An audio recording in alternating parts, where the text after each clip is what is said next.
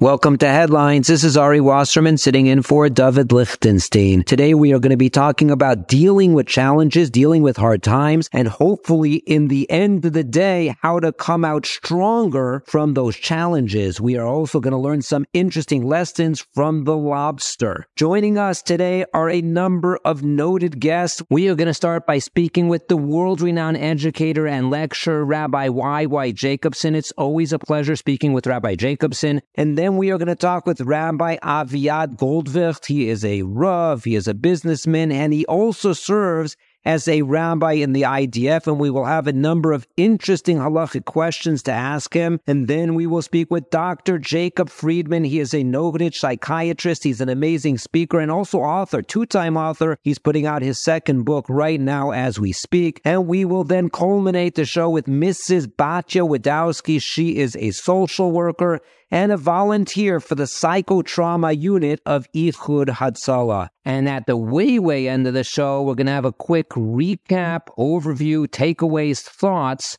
that will summarize and bring together the entire show. Recently, I was speaking with a friend. He's visiting Eretz Yisrael from Flatbush, and he made the following comment. He has a sense that the sentiment in Israel is fairly sad, negative, and depressed. And I said, well, how is it in New York? And he said, I think it's similar. So I said, what's the difference? And he said, I think there's maybe a difference in that Israel, the sadness, the sentiment, the negativity is somewhat focused more on the war and the captives. And in Chutz La'aretz also that, but because of all the rampant anti-Semitism and other reasons as well. So that is something that we're going to talk about today. What's causing us trauma? Is it the war? Is it the captives? Is it the anti-Semitism? Is it something else? We'll talk about the students from outside of Israel who are studying in yeshivas and seminaries. How are they handling the war here in Israel? We'll talk about how can we turn our current plight? How can we dig out of the rut and turn it into a growth opportunity? And as part of the trauma, we'll have an interesting discussion. Should we be following the news avidly? Should we be looking at images from October 7th and thereafterward? And in Yirtzeh Hashem, we will come out with some sense of how we can grow from the current trauma that we are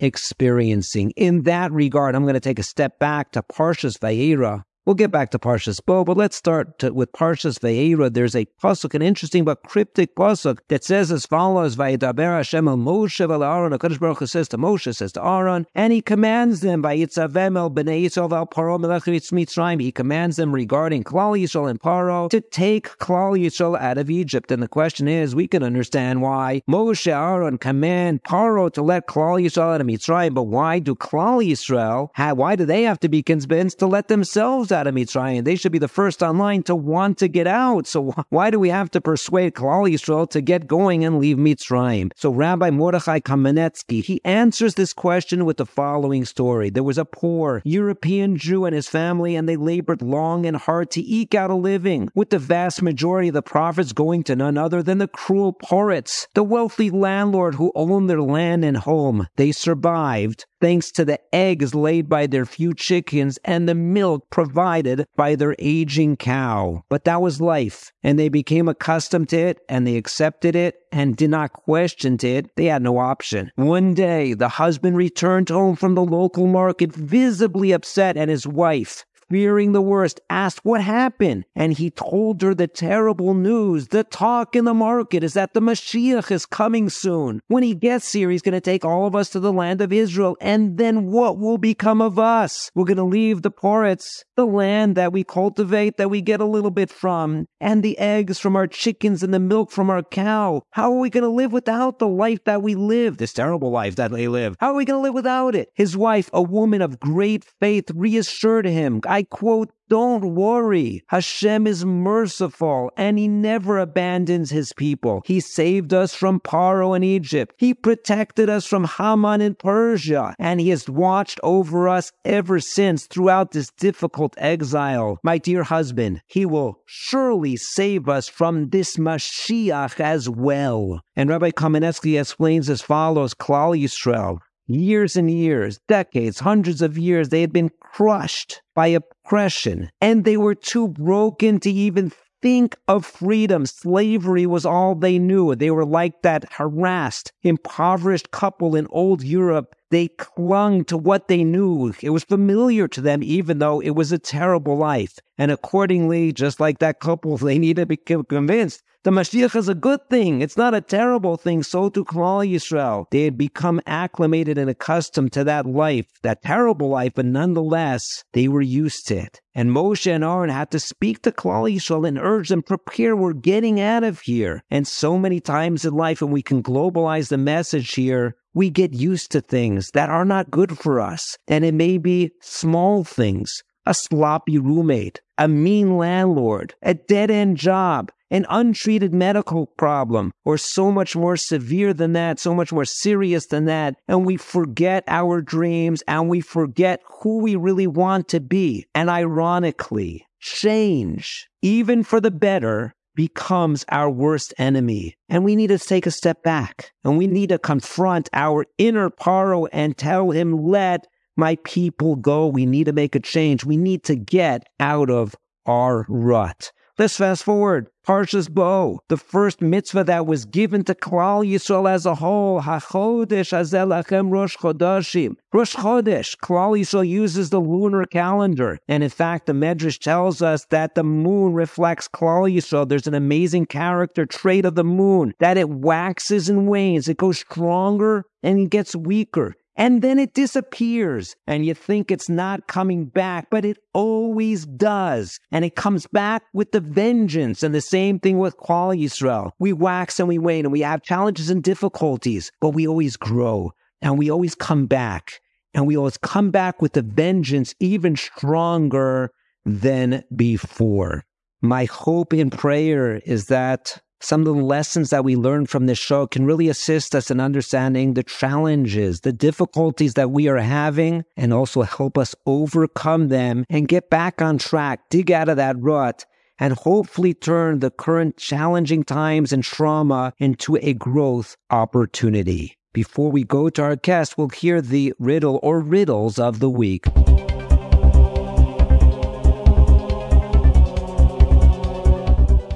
The first of the riddles goes like this. It's based on the Makkah, the plague of Choshech. Vayhi Choshech al Eretz Mitzrayim. The Chidah brings the Chazal, who explains as follows, that HaKadosh Baruch Hu brought 3 of the days, the first 3 of the days, in order for those Jews who did not want to leave Mitzrayim, that they would die in Mitzrayim, and they'd be able to be buried at that point without the Mitzrayim seeing it. The Mitzrayim saw it. If the Egyptians saw it, they would say, oh, Klal Yisrael is being punished as well. It's not only us. And as we know, the drush of a chamushim yatsu b'nei shomer Mitzrayim, that only a fifth, only 20% of Klal Yisrael got out. The other 4/5 passed away because they wanted to stay in Mitzrayim. They passed away and they were buried in Eretz Mitzrayim. They were buried in Egypt. The Zohar says as follows, is brought by the Chidah. The Chidah brings the Zohar that says the same thing will happen, Rahman al-Litzlan, in the future Geula, in the future redemption, when we come back to Eretz Yisrael. But it's not only going to be 3 days that those of Klal Yisrael who are Rishayim, the evil, that aren't going to be Zohar, don't want to come back to Eretz Yisrael, but rather than 3 days that they will pass away in, it will be 15 days. This is the Zohar. The Chidah quotes this as the Zohar. It's going to be 15 days, apparently, because 3 days is not going to be enough. And the question is as follows. I hope there's an answer out there. Why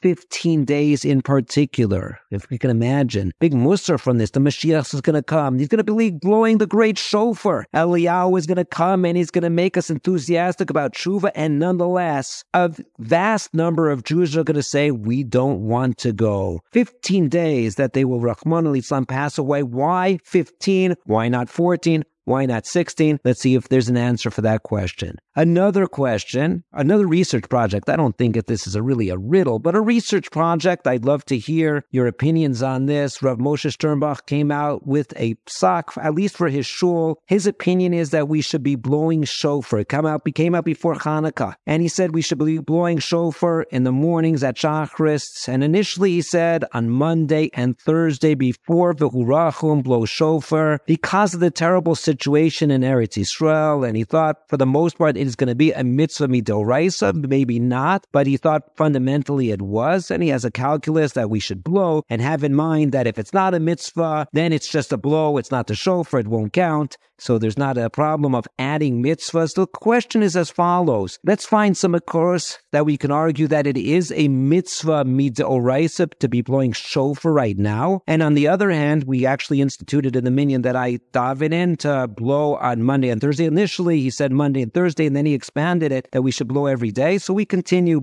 on Monday and Thursday before V'hurachum, before Tachanun. And the question is, somebody said he's uncomfortable with the blowing of the shofar. So let's see the opposite side of things, because most places are not blowing, so it's not mikubal, it's not acceptable, it's not been accepted, it's not done here and there. Let's see the argument on both sides of it, blow shofar or not blowing shofar nowadays because of the sorrow of the tsar that we are currently in Eretz Yisrael.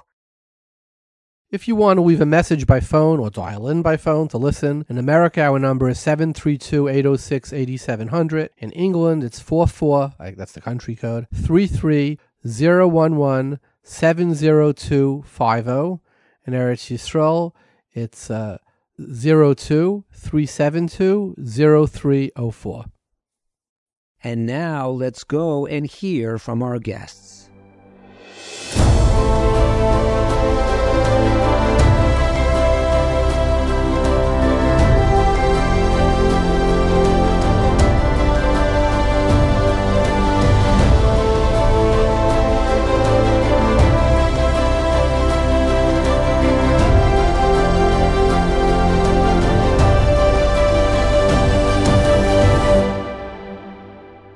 Joining us now is Rabbi Y.Y. Jacobson. Rabbi Jacobson is a world-renowned educator and lecturer who travels the globe educating and inspiring numerous Jews, including myself. Rabbi Jacobson, thank you so much for joining us. My honor and my pleasure. Thank you for having me. A pleasure to have you always. Rabbi Jacobson, let me start with this. I was speaking with a friend recently, and he said he was visiting from the United States of America, New York, and he said the sentiment is somewhat sad in Eretz Yisrael, and that was his take, obviously correct. And he said it's a little bit different where he is. In New York, he thought people are definitely a little bit depressed and sad, but they're worried about more things, anti-Semitism, the war, and this and that. Wanted to get your take on what sentiment, what are you seeing out there? I know you were in London recently, and what would you say people are feeling right now? I think...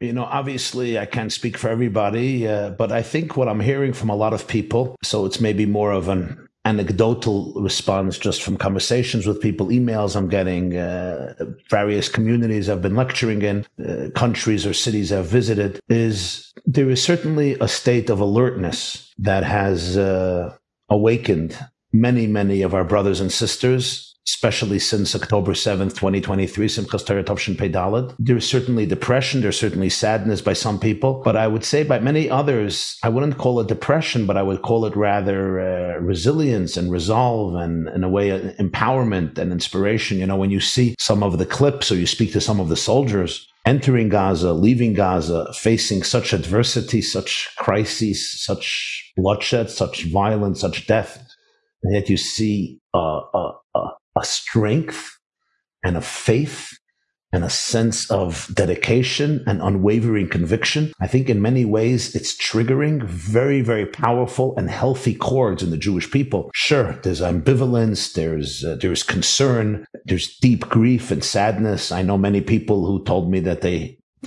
can't sleep the night anymore. They're waking up in the middle of the night with all types of various thoughts. But I also think that there is a very deep sense of belonging and connection and resolve and empowerment and resilience that has been triggered in the Jewish psyche.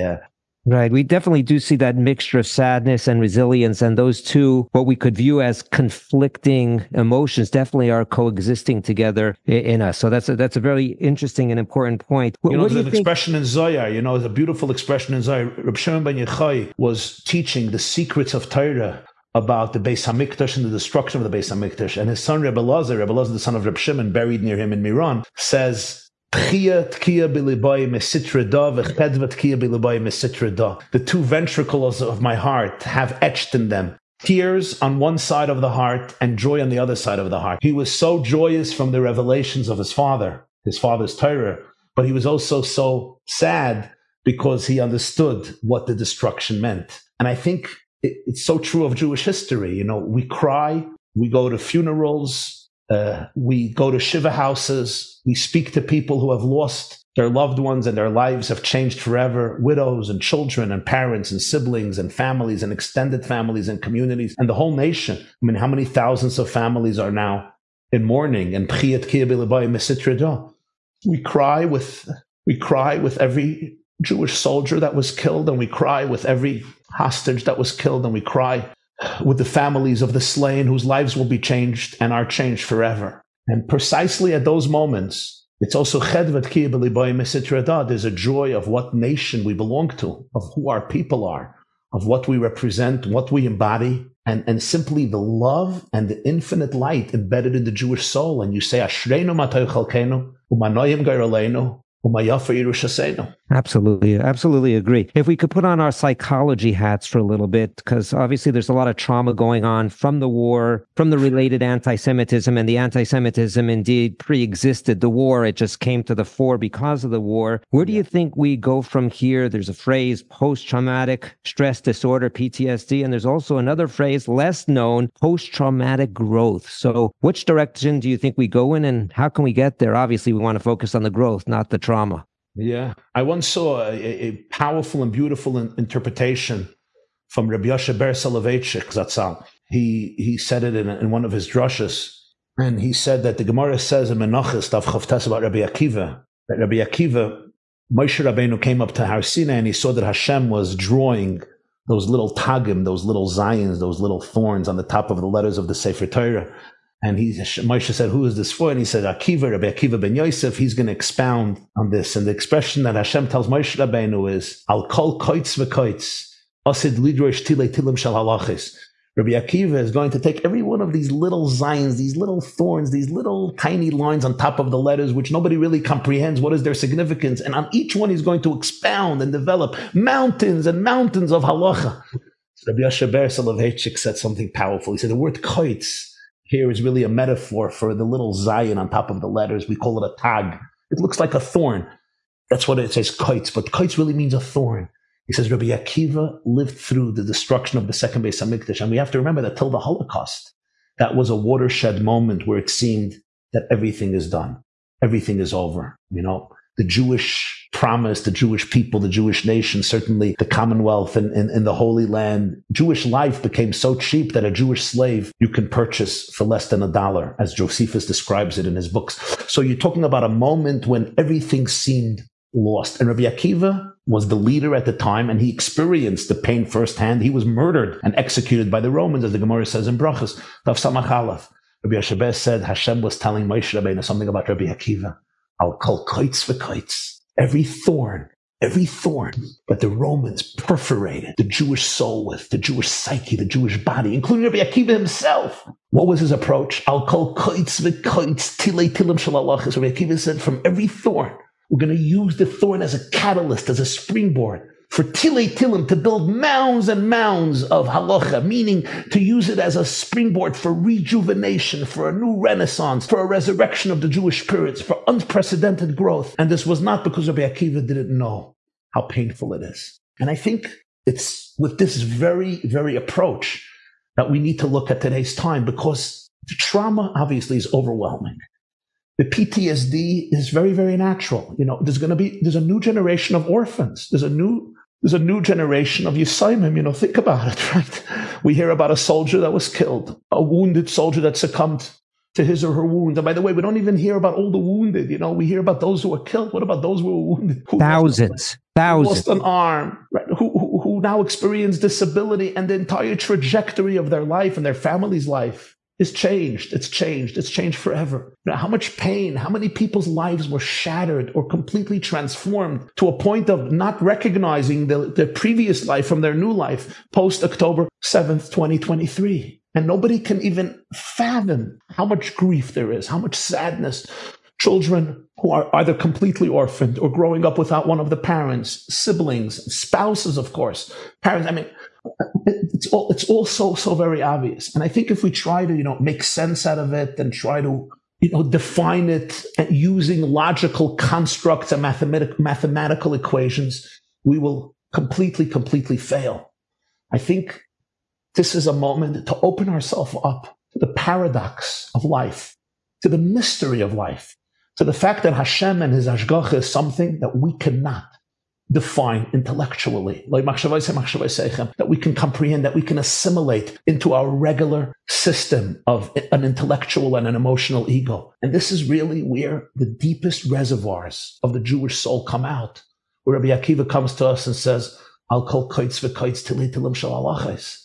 That what's going to happen in the Jewish world is, and we have seen this throughout Jewish history, and it's one of the most incredible facts about our history, and that is, take any major crisis that almost destroyed Jewish life, and you will see that right after that crisis, there was an unprecedented rejuvenation and explosion of spiritual, intellectual, emotional, and social growth in Klal Yisrael. After Churban Bayis Rishon, which we don't even understand today how profound that destruction was, the whole institution of Torah Shebaal Peh was created. Mikdash Ma'at, the whole concept of a shul, you could find the Shechina in every home and every street, but the concept of Mikdash Ma'at, Yecheskel coined it. From one Beis HaMikdash that was destroyed, suddenly Beis HaMikdash was transplanted into millions or thousands of little Beis HaMikdashes. After Churban Bayis Sheni, the explosion of Torah Shebaal Peh in terms of Mishnayos, Gemara, Talmud Bavli, Talmud Yerushalmi, Zoyar, all the Midrashim, both in Nigla and Kabbalah. Take a look at the Crusades, one of the worst moments. And you had the explosion of Yadus Ashkenaz, the whole house of Rashi and the Balei HaTosfos, a whole expansion of understanding Torah Shebaal Peh after the Spanish Inquisition and the Spanish Inquisition was with a watershed moment in Jewish history. And suddenly you had the whole explosion of Pnimiyus HaTorah, of Kabbalah beginning in Tzfas and many other parts of the world. Then you had Tach V'Tach, 1648 and 49, devastating. Bogdan Khmelnytsky's massacres. Hundreds of thousands were murdered in Poland and Ukraine. And then you had the Shapsi Tzvi crazy debacle just a few decades later. 17 Tov Chavav is what 1666 and 1676 is conversion to Islam. And then you had the whole explosion of the Baal Shem Tov and the whole, Hasidic world. And after the Holocaust, you look at after the Holocaust, what happened? On one hand, we were decimated. A third of the Jewish people was decimated. And suddenly you saw millions of Jews. Today we have almost 7 million Jews living in our holy land. Eretz Yisrael was rebuilt. Judaism was rebuilt all over the world. How does this happen? I believe the secret goes back to that first, our father, Yaakov Avinu, faces an adversary who wants to kill him in the middle of the night. He doesn't kill him, but he maims him. And finally, at the end of the night, Yaakov turns to him. And the man says, let me go. It's time for me to go. And he says, Lo yashalecha chakim be'rachtani. I will not let you go until you bless me. 1 second. A gangster attacks you. A whole night tries to kill you. Call 911, call Atzala, call the police, call the soldiers, fight, run. You asking him for a bracha? Yaakov Avinu was teaching the Jewish people, when you will face an adversary, when you will face adversity, it's not enough to run away. It's not enough to untangle yourself. It's not enough to rescue whatever you can. You have to be able to look him in the eyes and say, I will not let you go until you don't bless me. I need to come out from this experience more empowered, more blessed, more confident, with more energy, more stamina, because if not, what was I put into this darkness in the first place? If the point is just to run away from the darkness, I didn't have it. I didn't have to have it. The reason I'm facing this adversity is ultimately, even if it's mind-staggering and it's unfathomable and intellectually I have 1,000,000,001 questions, but I know ultimately I need to emerge from this crisis more blessed, more profound, more real, more authentic, more divine, more courageous, and more in touch with the truth. And I think this message of Yaakov has been the guiding light of the Jewish people for almost 4,000 years. And it's the reason we are here, more vibrant, more strong, more alive than ever. And it's not because we don't know how to cry. It's because we know how to cry. It's because we're present. It's because nefesh achas, one soul that's lost, is considered the whole world is lost. And because of our love for life, we also know that life is so holy. The life of a Jew and the life of the Jewish people does not end, even when it looks like it ends. You see, this paradox of Judaism is at the core of our power. We see life as so holy, as so sacred, as so divine, as so precious. On one hand, when it's lost, pain is so deep and so visceral. And because of that, we also know that it's much larger than we imagine. The power of the soul is much larger than I imagine. So it's not only that the soul is eternal, that is the core of Klal Yisrael remains eternal. And even if we can't wrap our brains around the story, we know that the story is much larger than us. And if we open ourselves up to that largeness, to that infinity, to that mystery, there is an inner cold mamadaka, a still inner voice, where all of our brothers and sisters, and especially those who were murdered, Al Kiddush Hashem, almost tell us, Ubacharta b'chayim, choose life, choose life. There is an inexplicable secret that you are embodying in this world, the secret of Netzach Yisrael, the secret of Einoid Mulvadai, the secret of Ava, of love, of light, of truth, of authenticity. Don't let go, because you will be victorious. You will emerge. You're going to transform the darkness into light and transform exile into redemption. It's clearly, resilience is in our DNA. As he went through the historic overview of all the calamities that have occurred to Klal Yisrael, and we have gotten up. Resilience and transformation. Beautiful. Resilience and transformation. Now, I do want to go a little bit deeper on that, because we still have the parents, the mothers, the fathers, the sons, the wives, the friends of, we can talk about those who are fighting at the risk of their lives, and even more so, those who have been killed in action. And what is something that we can say to the individuals, as opposed to the klal, the individuals, those parents, etc., those other relatives that have lost a loved one? And obviously that is an unbelievable contribution that they've given to Klal Yisrael, but the personal pain is so deep. How can we address them in particular? I'm going to try to get through these words without crying too much. Let's see how that works. I'm always touched by the first vision of Moshe Rabbeinu with Hashem. He sees a burning bush that's not being consumed. And he wants to understand it. What's the mechanism? A tree on fire should be consumed. Why is this thorn bush not being consumed? I want to understand. Moshe is, the quintessential intellectual. The Rambam calls him Mifchar Min Enushi. And Hashem says, Al tikr v'alarm, don't get close. Take your shoes off your feet, because you're standing on sacred soil. In Medrash Rabbah, one of the metaphors in this revelation is that Moshe Rabbeinu was watching the pain and the fires that will consume the Jewish people. When Moshe was looking at a burning bush, he wasn't only looking at a physical bush. He was looking at his people who thousands of years will be burnt, murdered, tortured, slain, like the Jews in the kibbutzim who were burnt, shot, killed in barbaric ways. Their homes went up in flames. Many families who died embracing each other in their security reinforcement rooms or wherever they were, by the flames ignited by the Hamas Nazis in Machshamam v'Zichron. Moshe Rabbeinu saw it. He saw the 6 million gassed, and he saw the pain of the Jewish people throughout history. Moshe Rabbeinu wants to get close. He wants to understand more about it. Hashem says, take your shoes off your feet. You're standing on sacred soil. What that means for me is, when I am standing in the presence of a person, of a family in pain, a family that has faced the flames of hatred and violence and death, a family that has lost loved ones in the war against Hamas, in the atrocities of Simchas Torah, or in any other capacity, Al-Kiddush, in any other form, Al-Kiddush Hashem, now or earlier. I have to know I am standing on Admas Kodesh. I am standing on sacred soil. I am standing in the presence of absolute holiness.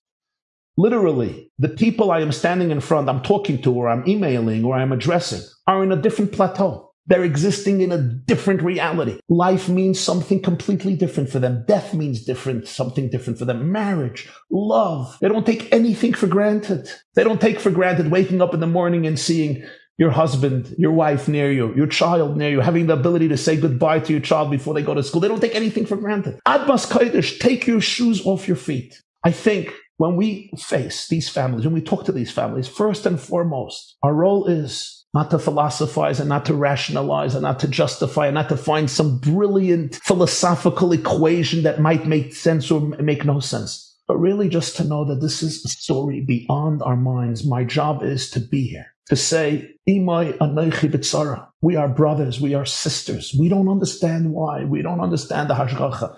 The finite mind has no way of wrapping itself around pure infinity. My job, our job is, I'm here for you today and forever. I want to give my shoulder for you to cry. I want to be able to be here on your terms, not on my terms. I want to be able to attend here to your needs. And most important, and equally important, as an orphan once wrote to me, she lost both of his parents. And she said, I don't need people to look at me in my eyes and think, what a Nebuch case, what a Rachmanis case, what a pity. Nebuch doesn't have a life, her whole life is destroyed. I want you to feel my pain. I want you to empathize with me. But I want you to believe in me also. I want you to believe in my power, in the power of life. I want you to believe in the power of my soul. I want you to look at all of these children and all of these women and all of these families and completely empathize and be there. Experience them as much as you can. Be there on their terms. Be kind. Be gracious. Be attentive. Tune into who they are and what they need. And equally important, see their light, see their power. Believe in them. Believe that don't detach them from their source of life. Don't look at them just as isolated, detached victims who were in bad mazel. Appreciate the fact that their journey is a sacred journey, an inexplicable journey. And humbly, we have the schus and opportunity to embrace them every moment and say, we love you. We love you now and forever. We're here for you. We will be here for you. You are our brothers. You are our sisters. You are our children. You are our parents. You are our families. We will never be able to thank you enough for the ultimate sacrifices that you have made to protect millions of Jews who the Hamas would love to murder like they did on Simchas Torah. Remember, we're dealing here with people who would love to give us a Holocaust every single day until every single Jew in Israel is dead. And it's your family members who literally went and are going on Mesiras Nefesh, kipshuta. I saw a clip of a commander who spoke about a debate, an argument he had with one of his soldiers in Khan Yunis a few days ago. He told this soldier, I'm going in first to the home. And the soldier says, no, I'm going in first. You have 4 children. He says, you have 2 and you're young. You still have to build your family. I'm going and I have experience in Gaza. And the other person says, no, you let me go. And he says, I am going. He says, imagine 2 Jewish fathers in Gaza fighting. Who's going to go in first to make sure the other person is protected and their children will have a father? Where do you find such people? Where do you find such people? I was watching this clip. I started to cry. I just wanted to hug him and tell him, wow, I am in awe of you. We are in awe of each and every one of you. All of Knesset Yisrael is indebted to you, is grateful to you. Every Jew from Avraham Avinu till Mashiach not only is part of your fan club, but we cheer you on. We salute every one of these soldiers. We salute every one of these Kedoshim. And we salute every one of their families who are surviving, who are continuing their legacy and their life with such courage. I don't want to be able to ask myself why, because the question of why is mute. I don't have an answer for it. I don't think any one of us have answers for it. But I think we need to go into a deeper place. Questions and answers don't really touch the nerve of the issue. This is a time where we go into a place what we call emunah. Emunah means not passivity. Emunah means the courage to face adversity head on, looking at reality, not being naive, without losing our power of love and connection and commitment and our will for life. And I think when we can approach this from this perspective, it doesn't give answers and it doesn't take away the pain. But none of us can do that. None of us can do that.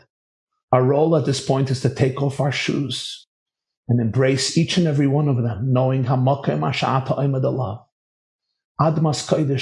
things are going to work out in the long run, how history works out.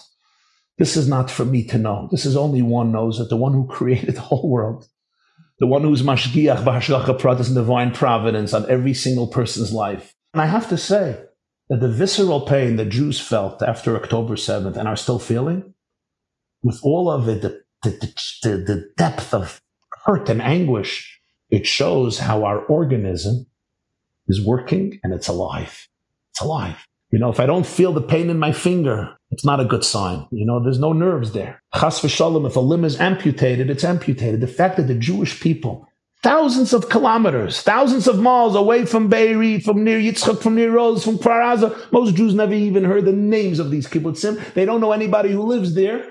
They don't know any of the families that were slain there. But everybody, or almost everybody, was feeling so much pain. Why? The answer is We are a living organism and it's functioning. It's functioning. So the visceral pain is really a demonstration of the visceral love. Therefore, I always tell my students and friends, I say, we're all having a lot of pain. Just look behind the pain and you'll see how much love there is. So It's tune very into beautiful. the pain and tune into the love. Very beautiful, very beautiful. Turning the trauma into growth. Very beautiful. Rabbi Jacobson, I wanted to thank you so much for joining us. Always a pleasure speaking with you. Thank you so much for the honor and the privilege. May we see a complete victory and may we see a complete geula now. Amen. Amen. Joining us now is Rabbi Aviad Goldvich. Rabbi Goldvich is actually a rabbi and businessman who also serves as a Rav Tzvai, which is a rabbi in the IDF. Rabbi Goldvich, thank you so much for joining us. Our pleasure. Such a pleasure to have you. So tell us, what does a Rav Tzvai do? How many are there? What's their tafkid? What's their task? And the responsibilities in the army nowadays? Okay, so Rav Tzvai, many people don't really know what a Rav Tzvai unless you have something to do with the army. Rav Tzvai has the basic roles of a rabbi, like in any community: Kashrus, Shabbos, Eruvin, anything else that has to do Pesach, right? All the basic things that a Jewish community need the rabbi for. All your regular questions, Q&A questions, halacha questions, mainly Shabbos, obviously. But not only. There's also the big part that people don't always taking care of the fallen. If, God forbid, we've done this a lot in the past few months of people who have fallen during battle. So anything to do with the crew, Kovad Ameis, anything until it's handed over to the Cheved Kadisha. But the main role of the Rav, in my opinion, my humble opinion, is the Ruach. It's the morale, bringing in the Yiddishkeit, putting everybody together, like running a community, putting them up, lifting their spirits. They're 30 days in Gaza, 40 days in Gaza. They don't eat regular foods. They don't see the family. They want spiritual thirst out there, and they're looking for it. And we saw, I'm sure you saw all the campaigns. People wanted tzitzis. It didn't come out of nowhere. People wanted it. People wanted the ruchnius, and that's the main role of the Rav. It's like Meshuach Milchama goes out there and he gives the prep talk before you go out to war. That's what the Rav Tzvi's main role is. That's the most important role. Everything else is this, you have to be there in person to do. Well, very important task. So halacha, poskim, and morale. Morale is the most important thing. Ruach Milchama, yeah. Very nice. That is one of the most important things of all of Iraq in the army. So we'll focus more on halacha, at least for now. And if we have time, we'll talk more morale, because that's fascinating. I didn't expect that. We'll start with maybe this is more of a political question. It's a halachic question for sure, but it's probably decided by politicians. It should be decided by the Rabbanim. We've talked on headlines before about exchanging soldiers, or they call them hatufim nowadays, those people who are taken captive, hostages, and exchanging them for the terrorists in the Israeli prisons. And that's a very complicated halachic question. But one thing I've never seen discussed is, how about a body? Rahman al-Islam, they have the bodies of a number of Jews who were captured. What is the halachic discussion, even just on a high level, of exchanging live terrorists for the bodies of those who were nifter? Right. So it's a very complicated question. I think you can spend many days and weeks just talking about the different sides of it. Again, we're not giving any psakim here, and obviously everything in the army is always yotze because every case you got to deal with it separately, because every case has its own nuances. But in general, just very high level, there is the morale that we spoke about, that every soldier that goes out to war knows Israel will do whatever they possibly can to get him back, dead or alive. So yes, it's covered the mace. Yes, that's important. But also to know that Am Yisrael and Eretz Yisrael, I mean the government of Israel, will do everything in their power to get them back. So part of the soldier going to war and fighting knows that if God forbid he has fallen. And by the way, I've been with many soldiers. People think, the soldiers, the kids, they don't know what's going on. No, the soldiers go up there, they go up to battle. I've been with quite a few of them, and they tell me, I know I may come back in a coffin. And they moisten nefesh, meaning they moisten nefesh actively knowing I don't think people have I mean, we live, I don't know what people are listening, but most people live in the house, in the winter, they got food, they got heat, and in the summer they go to camp, they're having a good time, everything is wonderful, they come to Israel for sukkahs, they come for whenever it's comfortable, it's all very nice. There are people out there who are willing to be moisten nefesh, or physically moisten nefesh, every day, as we speak now, so we can sit here and have Shabbos, and send our kids to school, and the moisten nefesh willingly. These are tired, that kind of such a different madriga that they're willing to do that on a daily basis. So part of that, of the counter to that, to the question is, they know that they're moisten nefesh, and they might not be able to come back home. But one of the things they know is Israel do whatever he possibly can to get them back. So is there a number? No. We saw previous cases in Israel that they gave out 1,000 soldiers for one person, and then the problem is that the terrorists go back to doing terrorist activities, and it's very complicated. On the other hand, you want to give people whatever they can, right? As many bodies as you could. You want to bring them closure to the family, which is a very important thing. We see in other halachic questions, closure to the family is super important, super important.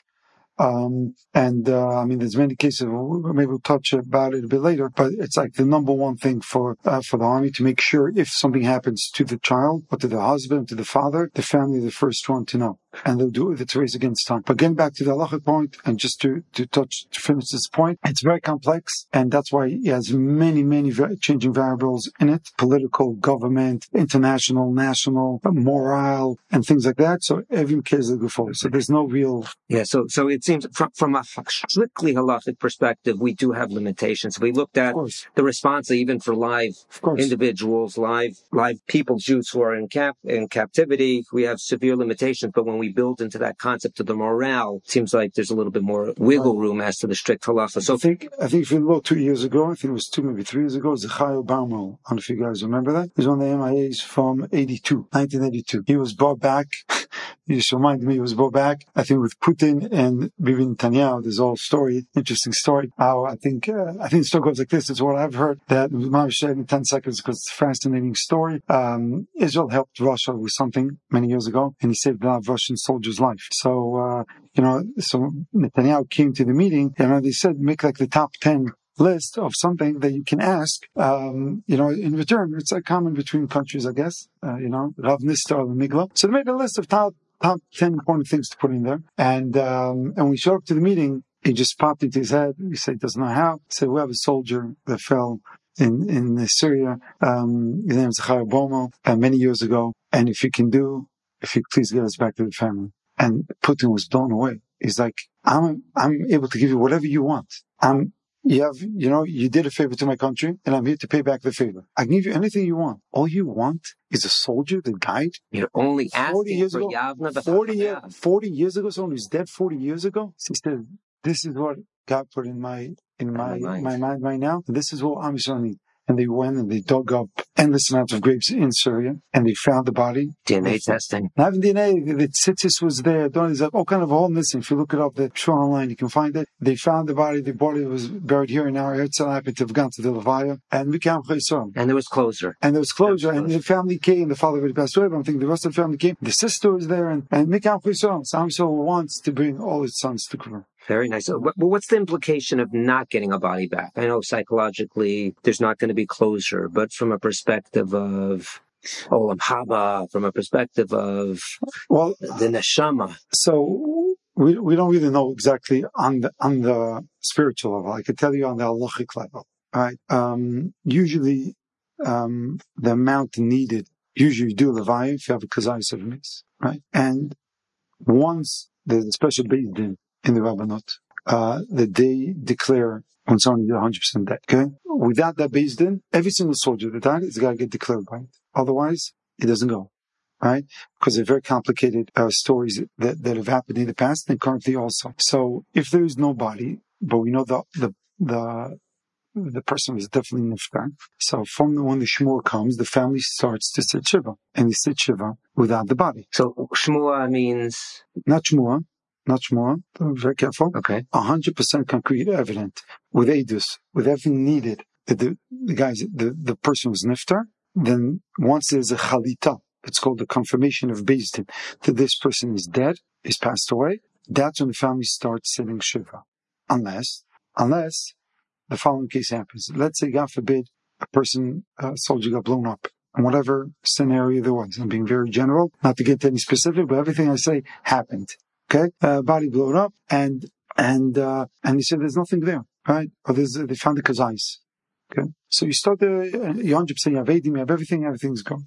So you start sitting the shiva. Now doing the shiva, they found the body, they found the rest of the body or pieces of the body. So they had nothing. Now they have things. So usually it's Mishas Kvura. Mishas Kvura, that's when you start the Shiva. So the question now, here, you extend. You already started the Shiva. Do you extend or not? So if they finish the Shiva without the body, they do not sit Shiva again. Question arised also in the past few months, is they didn't have a body. They started sending Shiva because they had 100% was nefta. And then a few days later, they were able to retrieve the body or parts of it. So there was also a big machlokas on that. The maskal, I think, was nifsak not to add on anymore to the shiva, and just carried on the shiva to that. And they buried, they did a levaya in the middle of the shiva. A levaya in the middle of the shiva. Correct. And how about when it comes to chalitza and similar halachas? So chalitza, before we touch chalitza, just touch one other interesting things with the levaya, because if you're able to retrieve part of the body was able to be retrieved. Now you're going to make all the efforts together because you know the person was nifta. Now you're going to go back in there. Some of them is fire zones and you can't go in right now, so you wait till the night. Then you're going to retrieve. So you're able to retrieve half, let's say. Now, so do you do a half knowing you might get another half? So the answer is no, you wait. So it really depends on the case. If you know you're going to retrieve the rest of the body within a reasonable amount of time, you wait with the levaya. You wait on levaya, but you still start the shiva. No, you don't start the shiva because you know you have the body. Only when you don't have the body and it's 100% dead, you start the shiva. If you're waiting for the kvura, it's mishasa kvura. It's like someone who passed away in America and you bring him to Israel, you start from shasa kvura. That's when you start singing shiva. You don't start singing shiva. Even though you know for certain there is a ptira, but because you're waiting. Because you have a body, but you don't have the whole body. Wow. So now what happened was like this, which is quite fascinating. So it's like now, it's in Israel, it's Shiur in like 10, 15 minutes, right? So they found the body, they confirmed now. So they tell them, listen, there's no way we're going to make the levaya before Shiur. So it's going to be tomorrow. So let's push the levaya to tomorrow. So tomorrow, you can either make the levaya at 10 a.m. or at 3 p.m. There's usually slots when you do the levaya. So they will recommend to the family to wait till 3. So they have much more time to try to retrieve whatever they possibly can. And then with Hashem, get the rest of whatever they possibly can. And then do one levaya with everything inside. And then you have all the Ivarim. Obviously, so that the army will recommend, the Rabbanut will recommend to wait if it's full limbs. If it's just small pieces like blood and things like that you don't hold the levaya for. But if it's like a limb, God forbid it's missing or something like that, then they probably will tell them to wait. Right? If there's not going to be going back there, let's say it was on the border, and you're going to be endangering other people together, you bury what you have, and that's it. Don't wait. You don't wait because you don't know if you're ever going to get it back. Right. Obviously, very sad questions. Very sad questions. But again, anybody listening to this, don't think, I know maybe it's not the happiest thing, but I think it reemphasizes how much cover we try to do, how much we make an effort to bring everything to the family, how much closure. Like the second the family, the someone's after, there's teams of people to track down every single first kin of the family. Sons, children, brothers, sister, father, grandparents, and there's a soldier being sent to each one. So personally, there's not like we'll call someone. You go to the person to where they are, at work, or whatever it is that they are. Any time of day. And you go anytime day or night, and you go there, and you deliver them a message in person before, and it's a race against time, because if someone hears and says it sends a WhatsApp or a message, so it's a race against time to get to the family, and that's why they only do once they know 100%. Obviously, that they have a vadai. So that could be a delay then. Yes, but that's why. That's why sometimes you see there's the delay. People fallen soldiers, you don't see the names for another day or two. That's why. And that's what they refer to as the defika al adelet, the knock on the door. The knock on the door. When the people come in person, knock on the door, and and that's not an easy situation. But, yeah. And let's get back to chalitza. So that is going to be just like the shiva. Then they used to have the chalitza, all the halacha taken at the same time. Yeah, I mean there are some cases from this past world of chalitza. Mm-hmm. There are cases of there were simple ones of just young couples which were married and didn't have any children and they have chalitza. They have to do chalitza. There are some more complicated ones of people who got really badly died in a very way that there's no way to, I don't want to go to details here. To recognize. You can't recognize anything, but there's a body. There's something. And there was a case like that. Now we're going too much detail, and there was no DNA. Usually today, every soldier that goes into the army, issues DNA for the past already 10, 15 years. DNA, full dental pictures, fingerprints, and pictures. So you have at least 4 ways of recognizing the niftar if there's nobody there with him. In this particular case, it wasn't recognizable. Nothing was there, and there was 1 fingerprint left. One fingerprint, and they have to determine to see if it's connected to that body. Because a person could live without a finger, and then it could be somewhere else, and this woman is a aguna. But if you say, no, it's part of that body, then you can mati the aguna. I mean, she can't be mati the aguna. Now she needs her husband died, and now she's almana. Right. She's not an aguna. Because you have the body and confirm this is the husband. There's no more aguna, and therefore you can answer. The other questions they have, by the way, is all you need, by the way, to maybe you ask the questions now. Yeah, these have been very serious questions. Let's ask you now. You get a lot of questions. You get a lot of shilas. The Rabbanim Tzvayim get a lot of interesting shilas. Tell us about some of the interesting shilas. Let's start with one. Some fascinating question that was received by the Rabbanim and the Tzava. Well, there's endless amount of questions. Some are funny, some are interesting.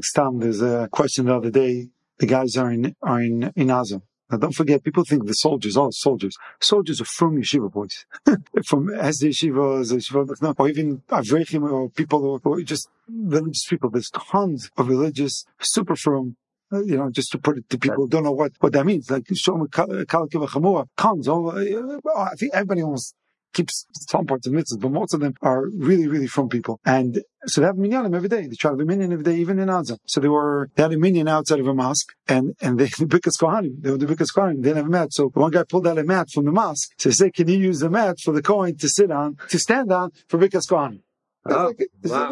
The ones that mat that they're bowing down. They bow down onto or not, right? So they're bowing down to the same God.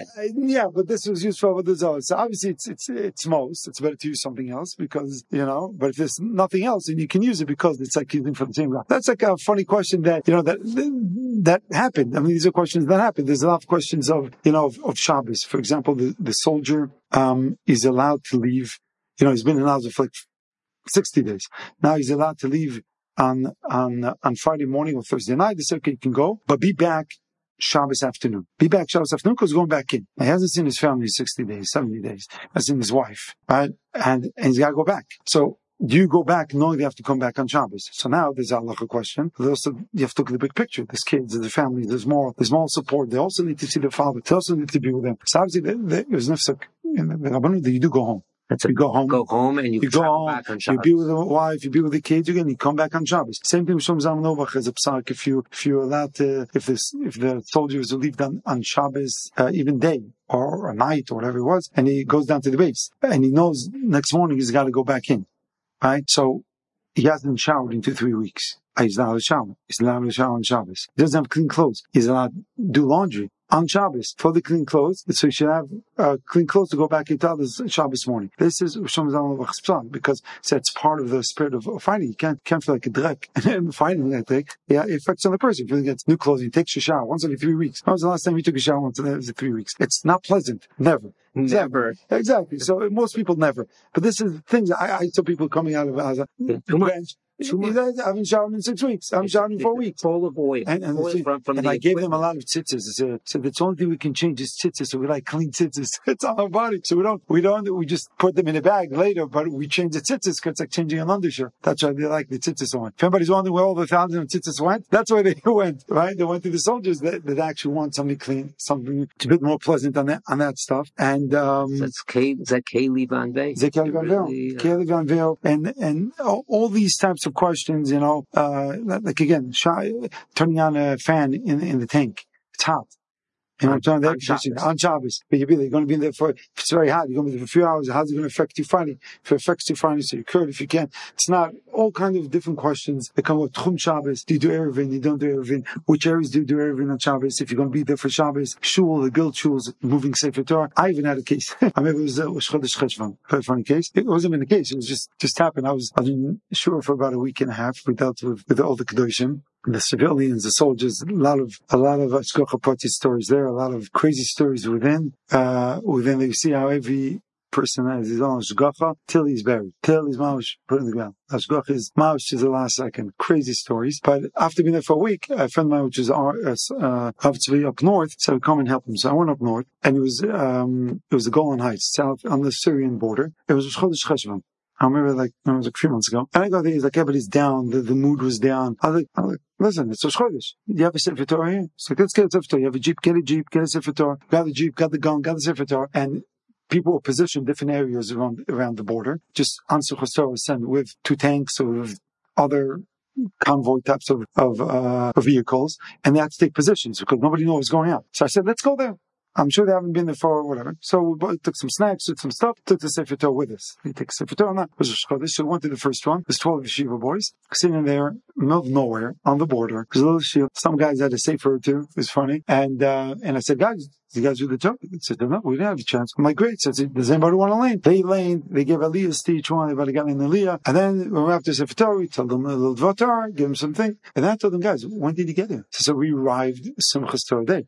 I'm like, oh. Interesting. So I said, did you do Akafos during the day? She says, no, we didn't do Akafos. I was like, okay, listen, I don't have a Beamer. I have a Jeep. I got a Sefer Torah. Let's do Akafos. So we did Akafos on the Syrian border. Around the Jeep. Every soldier got to take the Sefer Torah around the Jeep one time. And then we danced in Kibbutz Sefer Torah. And for them, it was just like, imagine someone comes and start dancing. And we got the pizza after. They revived. And we did this few posts. And it really gave people chayus. People, so you see that part of Am Yisrael is Kem Chayenu, right? It's Ata B'chaltanu B'kol Ha'amim, Avta Otanu V'atzita Banu, right? The Torah is what's Mechayah Am Yisrael. So sometimes people less exposed, more exposed, but when you see it and you see the spark in the eye, they just. And then the guy said to me, I came from Yerushalayim, so I was going to be there for a few days. So he says, I'm like, is there anything we can get you guys? This guy says, was Maseches Gittin, Daf Yomi. He said, do you have Maseches Gittin? I'm like, again, what are you saying? I'm like, I'm Daf Yomi. I've been already for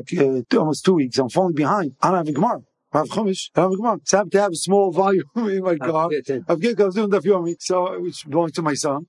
So I said, I'll give it to you. Just say thank you to my son on the video, so I didn't just lose it somewhere. I'm like, yeah, I gave it to a soldier, and that's it. And he took the Gemara and the biggest one, and that's what these guys. Beautiful. These are the soldiers of Am Yisrael. The Kovetim, the Torah, the Lin Torah. And by the way, you should just know there's a big thing. We've talked about Rabbanim Tzvaim and a lot of misconceptions. The Rabbanim Tzvaim in the past 5 years has done tremendous change. All the meat in the army is chalak, ma'ajin. All the kitchen, shmita al-chuma, and all the vegetables, like what we call gush katif without bugs. Meaning that the army is slowly done transformation that all the food one can eat in the army is mahajin, quietly. But that's because it's the demand of soldiers. That's what they want. So if I'm really doing the kitchen, I'll do the mahajin. The whole army is mahajin. All the food where you go, you can eat in any kitchen in the army. Not mutzavim is a bit more complicated, but on any base of food that they bring to you from catering because not needed a lot, everything's mahajin and chalak. And there's a list. And if someone wants a special mahajin to get to you as well, if you want, like, I don't know, but that's, mahajin, it's also fine. But everything is mahajin. And this is done for Am Yisrael, right?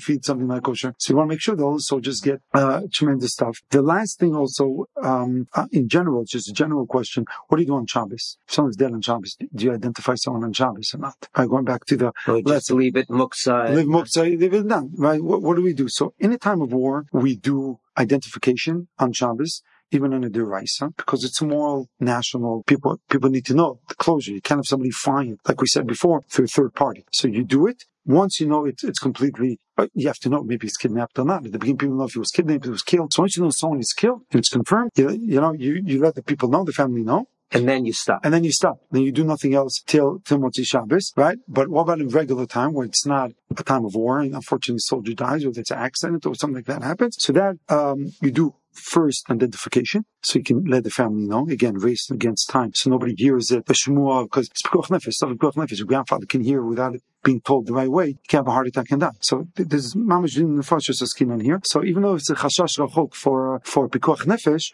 still that's what they do it. And therefore you identify him also on Isur Deraisa, and you let him know that is on in war. In regular times, we do only identification of Derabanan. And you take a non-Jewish driver, you do whatever you could as a Derabanan, not to be over any deraisas, again, to have closure for the people. These are all things, makbid, kalik, v'chamor. Everything from the kvura, everything is done, mamish, the best possible way the Jewish person needs to be handled with. And that's the job of the Rabbanut. The Rabbanut in the army takes every case seriously.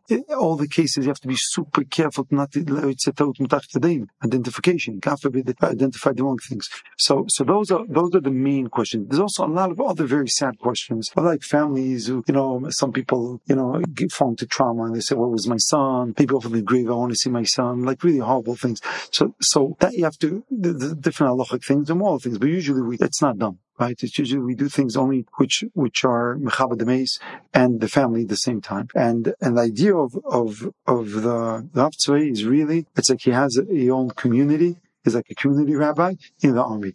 So usually you go and train, you go once, so someone who's in the army regularly, like regular soldiers who go for 2 years. So it's your rabbi all the time. So it's mamish like you call him on Erev Shabbos, so I have a problem. They go, they do bar mitzvahs, they do weddings, because I don't know rabbi, but my rabbi in the army is a nice guy. And they come and they do things for them, which are like the community rabbi. Someone's not religious, doesn't have a community rabbi, but he knows he has a rabbi in the army. He's a nice guy. He goes with us wherever we go into fighting, he comes with us, right? Because if something happens, he needs to withdraw, the dead bodies and things like that. So they do, so it's like a rabbi of a community. In Miluim, also, it's like random groups of people from all over Israel, religious knowledge, all fighting together for Am Yisrael, for Eretz Yisrael. Going to the Rabbim, going to everybody. It's like, we see they want to kill us. It's not just chance. They actually want to kill us. They don't want us here. They're desiring to kill us. They want to kill you. And by the way, I just want to say one thing about that, but just to finish it, so these rabbis are like, they looked at it, what do you mean, you're a community. We need you here. And that is, and they have time to speak because you do guard at night, the guard duty. Oh, the rabbi, I need to talk to you, I had this problems. And they pour out and they want to get close. But sometimes, busy day life, people are working, running, chasing, family, kids, they don't have time to sit and learn. They don't have time to get Yiddishkeit. Not have time. So they get close to Yiddishkeit. And that's why there's a big, it's totally in Am Yisrael, big push. They say after 1973, the big Kiruv movement started in Israel. I believe after Simchas Torah, Tavshin Peidal, there's going to be a super movement. And that is the thing. I just have to say one other thing. I do think this is just my opinion. It's my opinion because, Western, all of us have been westernized. Every single one of you, of Am Yisrael. Who lives especially in Chutz La'aretz, in Israel. I always say it's like walking through Macy's. There's like a cologne department, whatever it is, perfume. You walk in, you don't touch anything. You just walk through. You come on the other side, you smell like cologne. It's the same thing here. We don't have to do anything. You can be in Beis Medrash all day. You can be Beis Medrash all day, but and running all day and living in your community, but you really are affected by your surrounding. And I just want to finish with this. I know. We've all been westernized to be moral, accepted. We need to be super nice. We need to be humanitarian. We need to be all these nice things, right? And that's how we approach, in my opinion, the Arab-Israeli conflict in Israel. And I think what we've seen now, I have friends who went to Gaza. Every single house they went to, there's books of Minecraft, of Karl Marx, and maps of Israel, of all the buildings in Israel, and picture of Arbeit, Al-Aqsa, which is not Al-Aqsa, the grey one, but the golden one, whatever it is.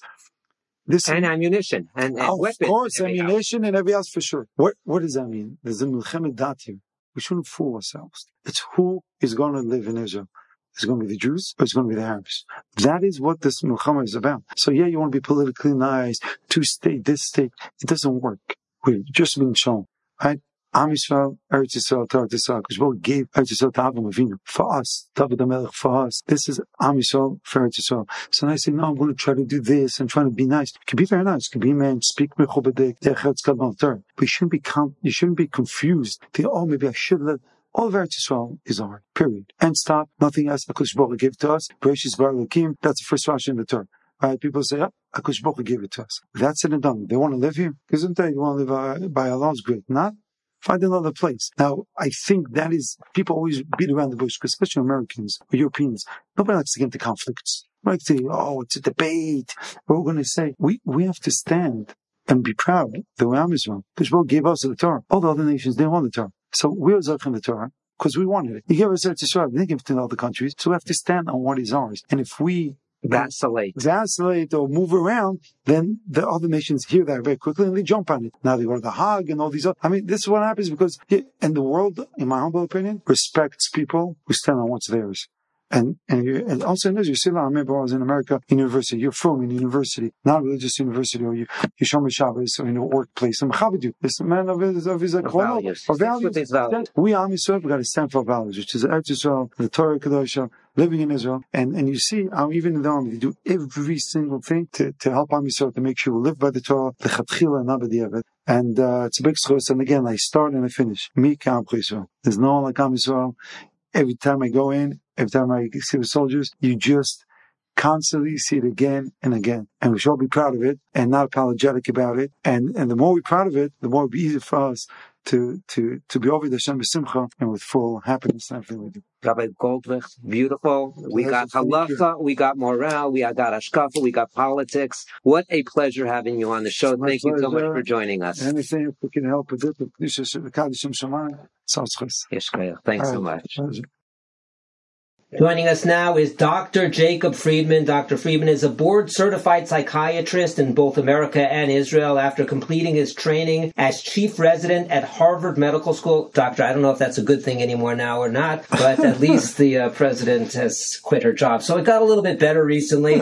So after his training at Harvard Medical School, Dr. Friedman made Aliyah with his wife and children. He lectures widely to the Jewish community and is known for his popular column in Mishpacha magazine and his book, Off the Couch, and also a new one coming out right now, The Things I Told My Patients. Dr. Friedman, thank you so much for joining us. I have to be honest, Rabbi, it is a sincere honor to be here. I believe that the work that you do serves as a beacon of hope for us and, frankly, a lighthouse for rational Judaism. All of us interested in a bit of sanity, nowhere to turn on a weekly basis. Thank you for having me. Well, thank you for your kind words. Thank you very much. Dr. Friedman, let me ask you, I just had somebody over for Shabbos just a couple days ago, and it was interesting. He's from Flatbush, and he's visiting Israel. He comes occasionally, and he said his sense is that the general sentiment in Israel is one of sadness. And I'd like to get your input. You speak with a lot of people. You see a lot of people. You're in touch with a lot of people. What would you say is the general sentiment that you see going on right now? So I think it's one of sadness. It's one of fear. It's one of rage, and it's also one of awe, wonder, and excitement, because there are horrific crimes against humanity that we keep on hearing about and experiencing. And in the same sense, we hear more and more about the Nisim and the Niflaos that are constantly happening to Klal Yisrael. For every terrifying story that we hear about a family at a barbecue and all of a sudden a rocket explodes in the midst of innocent civilians, injuring and, heaven forbid, killing people, we hear later about how thousands of rockets were fired over the weekend, and Baruch Hashem, there were very few casualties. So a lot of this has to do with the way that as an individual, we look at facts and then we process facts. And I think as we're talking about this, we have to be mindful of the way that we receive information, process information, and of the ones that we love in order to support them through their own understanding of our current circumstances. Again, everybody's sad, mad, or scared, and sometimes we vacillate between all of those different emotions. But we are also constantly excited, inspired, and filled with a righteous fire to grow as human beings and achieve our national mission. So I don't think that it's too bizarre to say that within this dichotomy, we're able to have both sides of the coin. Interesting. How about the chayalim, the soldiers themselves? They're obviously literally under the gun. So what would you say? You consult, they consult with you, a number of them I know. So how would you say they are holding out? Well, first of all, we have to understand that soldiers in the IDF are normal people. So soldiers in the IDF are my lawyer, your cousin, my neighbor, the guy at the gas station, a doctor in the office above mine, a lawyer in the office below mine. These are normal people who are you and I, except that we've aged out at this point. Not to accuse you of being over the age of 40, but... Or 50. But these are normal people. So to say, how do soldiers feel? The question is, how do human beings feel when they are in the midst of combat on the level of what we've seen in movies and stories about Vietnam and World War II and Korea? There are crazy stories of urban combat and young men and young women and grown men and grown women in the army who are seeing dead bodies eaten by cats and dogs in the middle of the street. A patient of mine was in a Jeep, and the young man next to him had his eye blown out. And you have those images in your head. I have those images in my head, and I wasn't even there. How much more so for a young gentleman who was studying architecture at Tel Aviv University, who all of a sudden is flying back from a vacation in Thailand and now fighting in Kfar Aza with a gun that doesn't work and no helmet or gloves, because we were frankly unprepared for this as a nation. I think that we have to keep in mind, in the same sense, though, that as part of one's training to go into the army, there is an understanding of how to keep calm under fire and how to stay focused and stay emotionally balanced. And God willing, the Army will continue to be cognizant of preparing folks for entering combat, as well as for preparing soldiers for transitioning back into non-combat situations of what we would otherwise call real life. One more subset to ask you about before we go on to some more positive questions for you. And that's, how about the students? I know you've gone around, and you've spoken to dozens of yeshiva seminaries about the war and how they should be handling the situation and dealing with their parents. These are talking about students that have come from abroad and now they're studying here. So what would you say the challenges are of those who are studying in yeshiva, studying in seminaries, and what do you tell them about how to handle the situation that we're currently in? So I think let's just talk about the parents, who should remember that they knew something like this could happen, and that, frankly, they believed that this was the best place for their kids to grow, which I think is still the case. Folks who have stayed here for seminary, yeshiva, gap year programs, study abroad, have had tremendous growth experiences here. And we have to remember that nowhere is unfortunately safe, whether it's in Melbourne, Toronto, or downtown Manhattan. It is dangerous to be a Jew these days, and we have to be cognizant of that. Obviously, there's layers to that statement. But we should remember that it is a decision that we've made to send our kids here, to keep our kids here, and that our kids have made themselves to come to Eretz Yisrael and to stay here. What are the main things that I'm telling these folks who are here during this time in order to cope with this? Well, we're doing a lot of what's called cognitive restructuring, cognitive reframing, which is essentially a way of taking in the emotions of fear.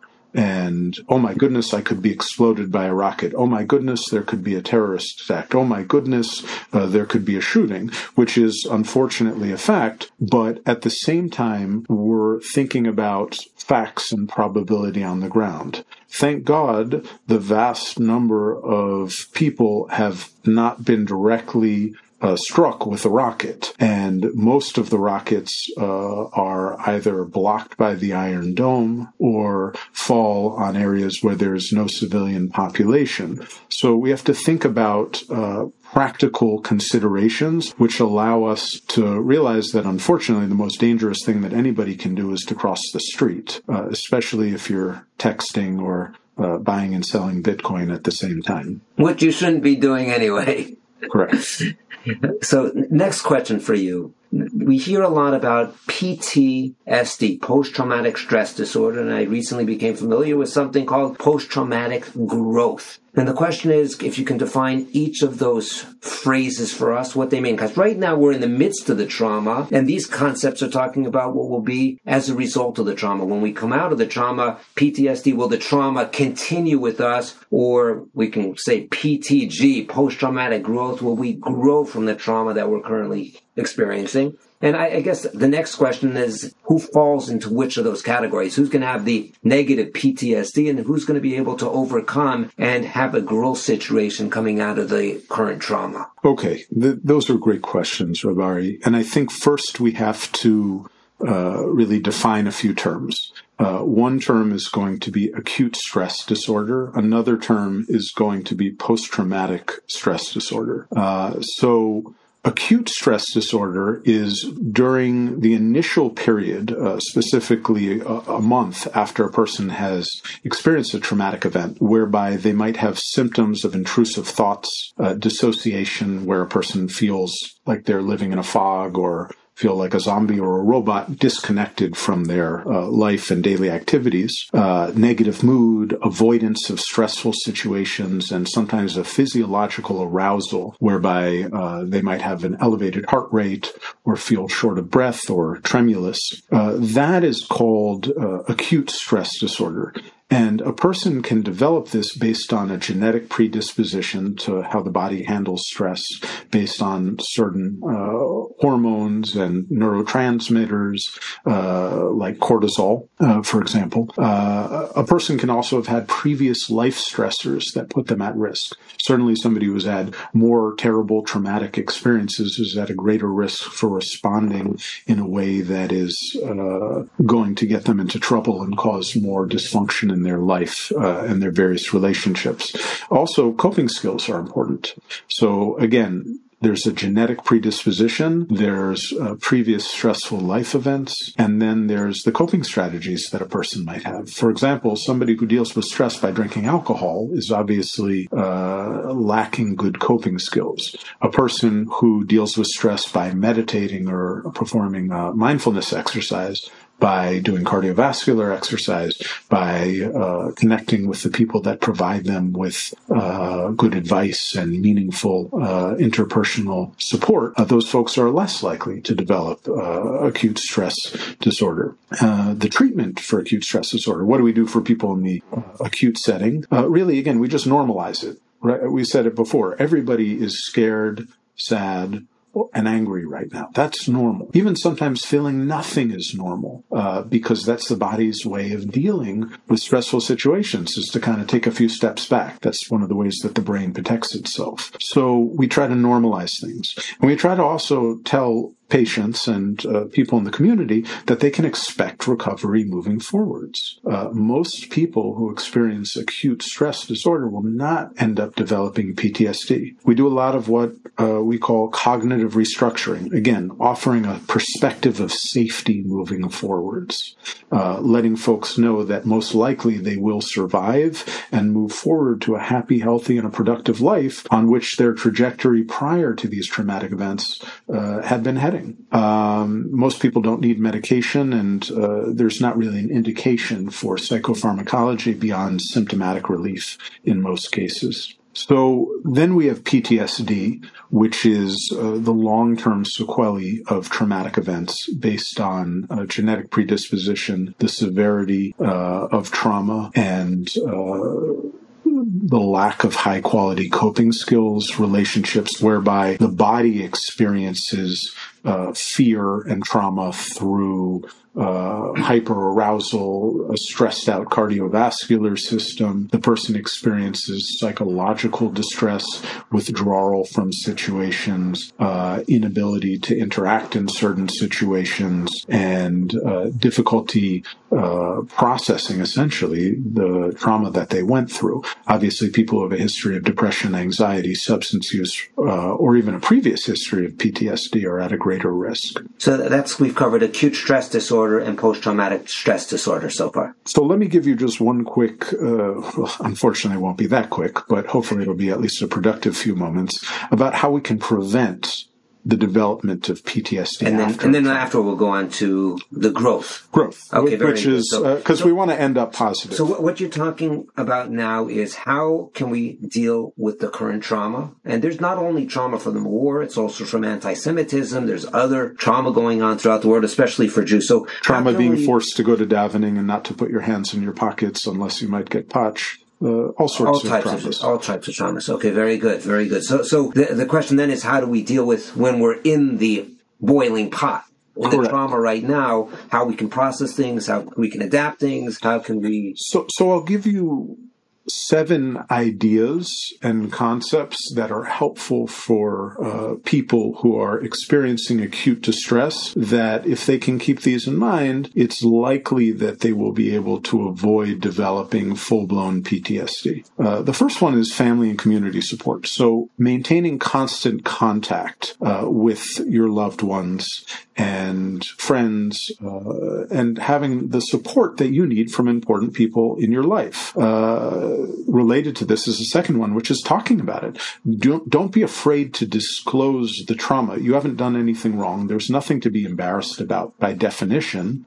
Survival guilt is something that our brain does to us. We don't need to feel bad about the fact that other people have it worse potentially than we do. So somebody asks you how you're doing, you can say, I'm terrible. It's okay not to be terrible. Okay. It's okay not to be okay. And we have to feel honest with ourselves that when we don't say that, we put ourselves at risk of other maladaptive coping strategies. And frankly, people won't know that we need their help. And Nebuch, for all of our wonderful spouses, siblings, parents, children, aunts, uncles, the Ganzer Mishpacha, who really would love to help us out in any number of ways. I think, again, positive reframing is so important. I tell my patients, you are a survivor. You are not a victim. Yes, this is a terrible thing that's happened to you that you did not deserve, but you are a survivor of it. And that's number 3. Positive That's reframing. number 3. Number 4, again, staying optimistic, using positive emotions, using laughter, not being afraid to smile. Number 5 is spirituality, to find meaning in the trauma. That's probably easier in many ways for a large percentage of the listeners to this podcast, is we have a Kadosh Baruch Hu. Am Yisrael lo lefached. Hashem Elokeinu Hashem Echad. We have the Eibishter behind us. They say about the Klausenberger Rebbe Zitzal, Rav Weiss told me that Rav Asher Weiss Shlita told me that the Klausenberger Rebbe always said, what a terrible thing for a person to say, ugh, der Eibishter vet führen. Ugh, Einod Milvado, that's all we got. He said, no, Einod Milvado is the greatest possible thing that we could have. That was what the Klausenberger Rebbe Zitzal taught us coming out of the ashes of the Shoah, is we have Hashem. This is amazing. We have the Koach. We are survivors. Number 6 is to give back. Helping people in their own healing process is very important.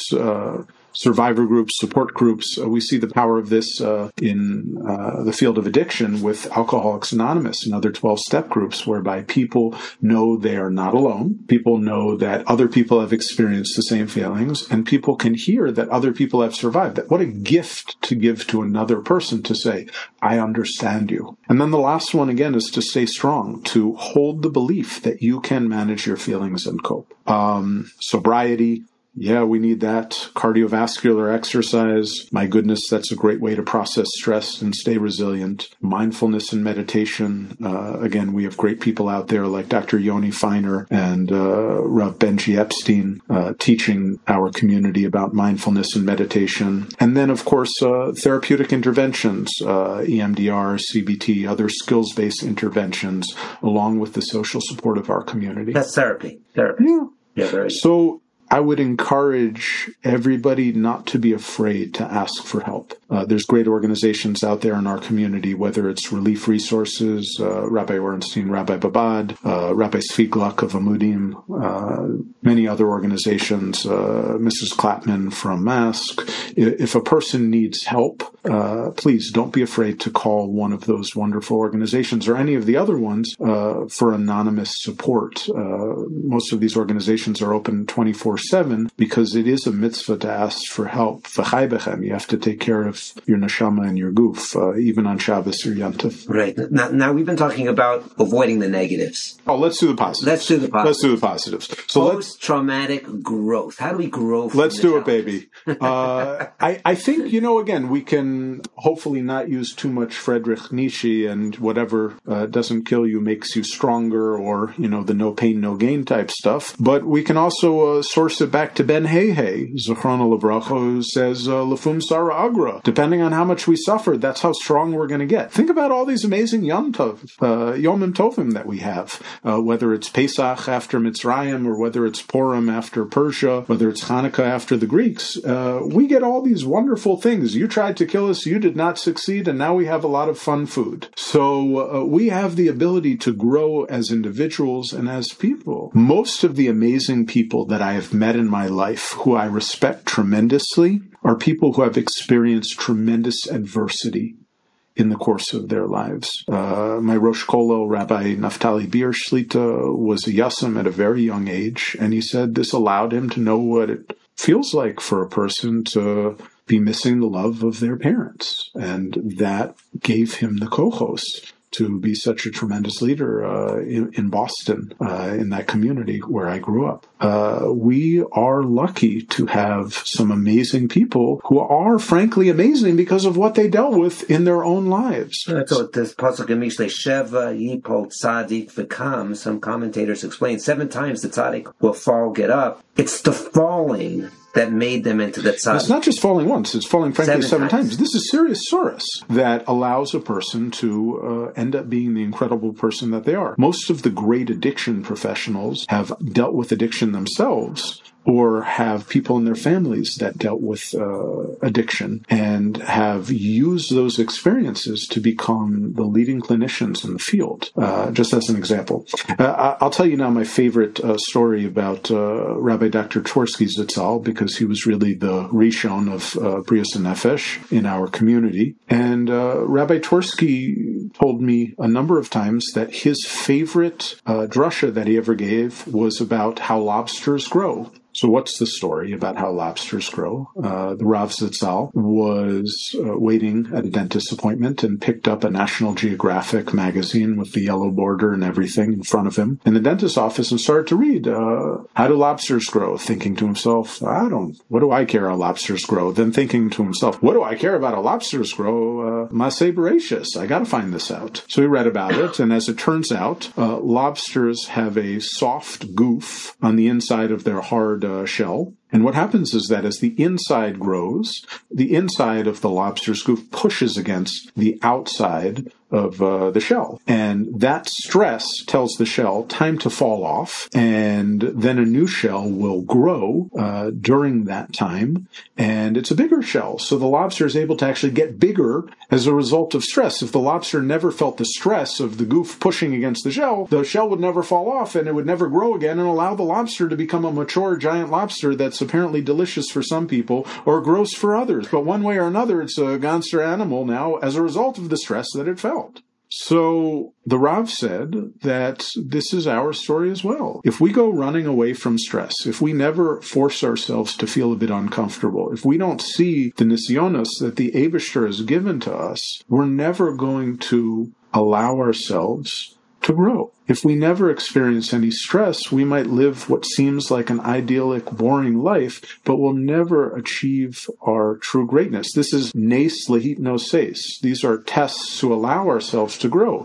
We know that HaKadosh Baruch Hu gave Avram Avinu 10 tests, not because he hated him, but because he loved him and he wanted Avram to reach his full potential. And I believe that that's something that I've seen in my own life. Many of my patients, who are the most incredible people, are the people who frankly had the most difficult lives. Rabbi Twersky Zitzal again said that the only people he trusted, with some tongue-in-cheek, were addicts in recovery. He said, my doctor is an addict, my lawyer is an addict, my accountant is an addict, my dentist is an addict, obviously in recovery, because these are honest, true people who are very dedicated to self-growth, and he felt that these were the best people to help him along the way. He says a similar thing on Madison Avenue, the advertisement of contented cows. And he says cows should be contented, but people, they should not be contented. They grow through pain and sorrow. Exactly. And I would say one chiddush that I think is important on the lobster story,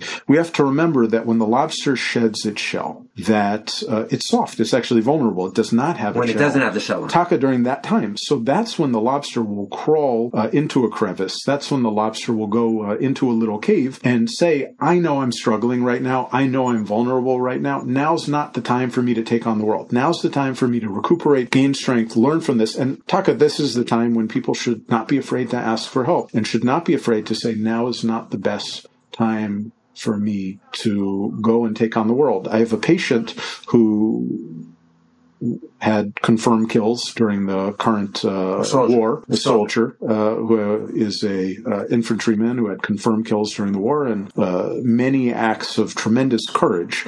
And unfortunately, there were people in his platoon who were injured. And he called me and he said, Doc, I'm not going back. They told me I don't have to go back. A lot of people were injured, and unfortunately, some of my brothers in arms were killed, and I'm not going to go back. And I said, are you not going back because you're scared, or are you not going back because you feel you've done everything that you can do, and maybe you don't have the same kohos right now? He said, I feel like I did everything that I need to do. And I said, are you concerned that if you go back, you won't be as effective as you want to be? He said, I am. I said, then you probably should go back because, frankly, you'll be a liability. And he said, I'm not going back. And he said, and that's probably the bravest thing that I've done, is to know where I'm actually at. That's fascinating. This time. So it's really a chiddush because it's the opposite of what one might think. But really knowing yourself and appreciating your situation, there's nothing braver than honesty with oneself. And it's kind of like being on a plane and they say put on your own oxygen tank before you put it on somebody else's. If we're not taking care of ourselves, we will do a poor job of taking care of anyone else. Dr. Friedman, this may be a subset or a continuation of the prior question. Looking at images from October 7th and thereafterward, even reading... Yeah, I'm going to cut you off. Absolutely not. Don't look at that. Absolutely not. Stop checking news. Start helping Jews. We're not looking at psychological terror of our enemies. We're not playing into that game. We're also not going to expose ourselves to the equivalent of horror pornography. That is dangerous to our brains, and that is stuff that doesn't help us to be the kind of productive people we want to be. We can get good objective news about what we need to know and how we can best help our people and help ourselves without seeing terrible images and hearing all of the traumatic information. And how about the news? Looking at all the news. Well, I would choose my news sources judiciously, similar to all situations, but I think that there are some good resources out there. So the news source that I have found is very helpful for myself and a number of my patients is called Tamsit HaChadashot, which provides regular updates throughout the day in Hebrew, I believe in Russian, and certainly English, about facts. And Tamsit is short. Exactly. Summary. So this is a brief summary of what you need to know, as well as a positive thought at the end to allow us to continue to feel positively about our situation. Because frankly, again, there are so many things that are amazing. Within all these tragedies, we are not short of nisim and niflaos. Good eitzah. How about, we've been talking about as yechidim, as individuals, and how to handle trauma, and to hopefully ensure that it won't be so traumatic thereafterward. How about as a tzibur? How can we look at this as a growth opportunity together? And maybe if we can call from any traumatic periods in history. Some people have come out of the Holocaust swinging and others did not. And maybe that would be a parallel for us. How is it Tzibur? That was individuals, actually. So as a Tzibur, how can we come out and view this as a growth opportunity and time that we can improve as a klal? That's another great question. Again, I think we have to keep a historical perspective because there's nothing new under the sun, and these are not new experiences. Our Israeli neighbors who were born in this country, Ravari, remember the Intifada, and they remember the Yom Kippur War, and they remember the Six-Day War, and some of our neighbors remember fighting in the War of Independence.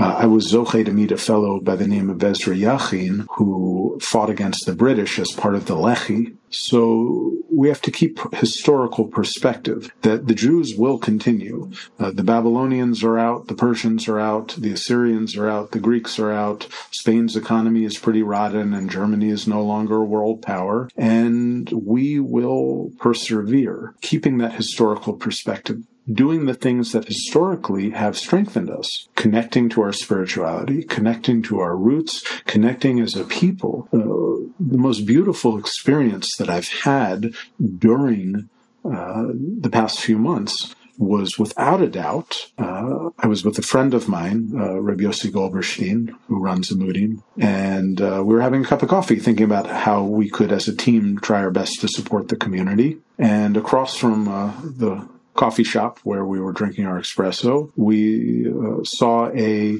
tattoo parlor which was being opened. And at this tattoo parlor, the two fellows who were walking in, who both looked like ultimate fighters, muscle-bound, illegal steroid-injecting folks from the former Soviet Union, were tattooed up their heads and necks. I mean, it was intense. Some of the imagery, flaming skulls, all sorts of very intense, unpleasant stuff. And as they're opening up the store, you look, and these guys are wearing brand new pairs of tzitzis.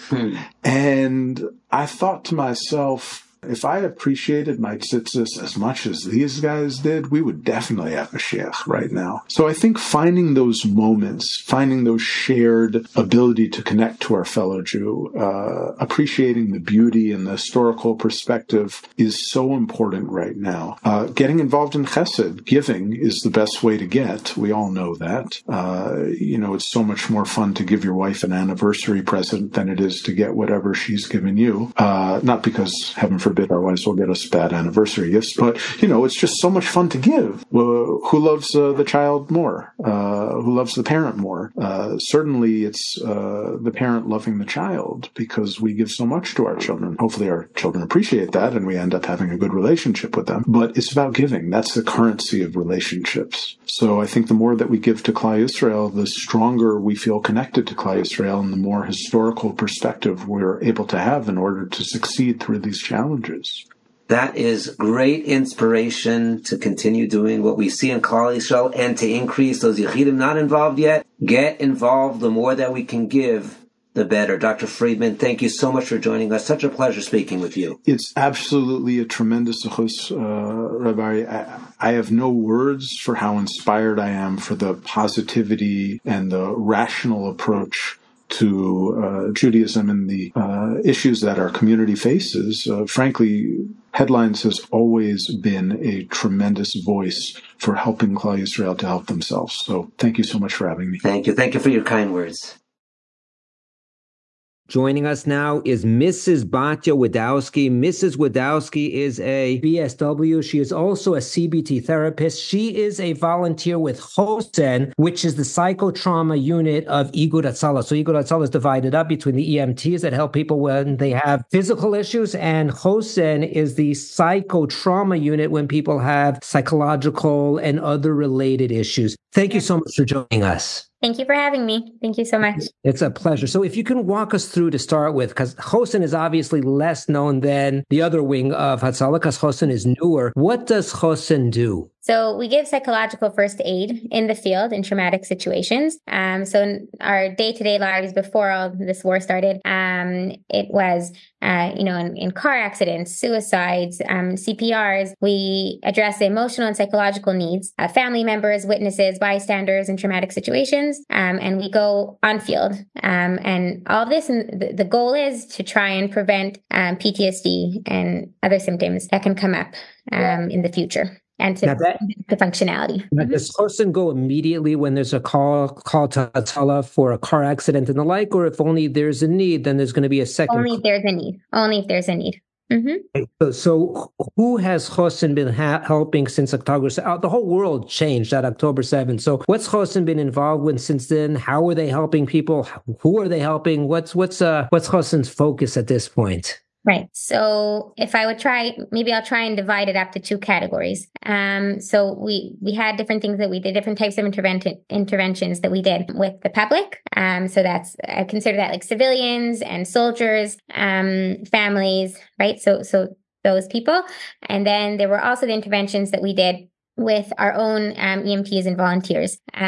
So in terms of the public ones, already on the day of October 7th, we had volunteers on the phone with families who were in their bomb shelters, and they were providing support and trying to help them throughout that terrible, terrible time while they were hours in the bomb shelters. So they were doing things like that. We also went to hospitals. I personally went to a hospital on Simchas Torah, and I was treating soldiers and civilians that had been injured. So we did those types of interventions as well. And then from October 7th and onwards, we had a continuous, kind of like a hotline. People were able to call and get assistance from us. So again, whether it was soldiers, whether it was also other first responders from other organizations, we also tried to help them as well. So we were really trying to just be there for whoever needed us. We would come and help. The police sometimes asked us to assist them when they were about to tell a family about the loss of a loved one. So that was another type of intervention. So we were really just trying to be wherever we could for people. And another thing that we did was we went to hotels as well.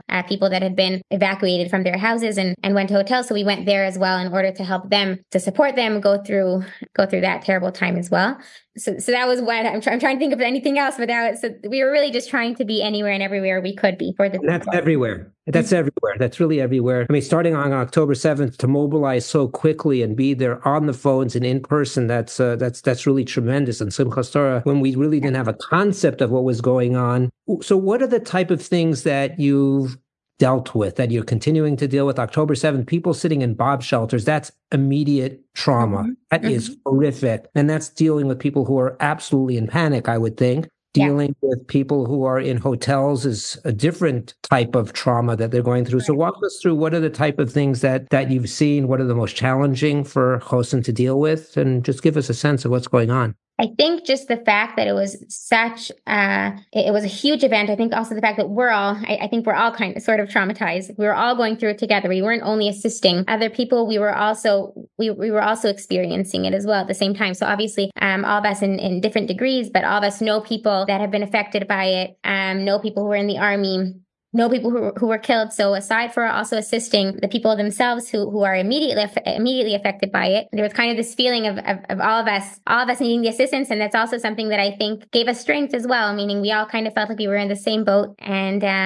helping each other through it. And something that maybe I'll touch on as well is the help that we were giving to our EMTs and our other volunteers, because they really saw horrific things that day and also the following days, obviously. And it was really important to us to make sure to give them all the support that they need.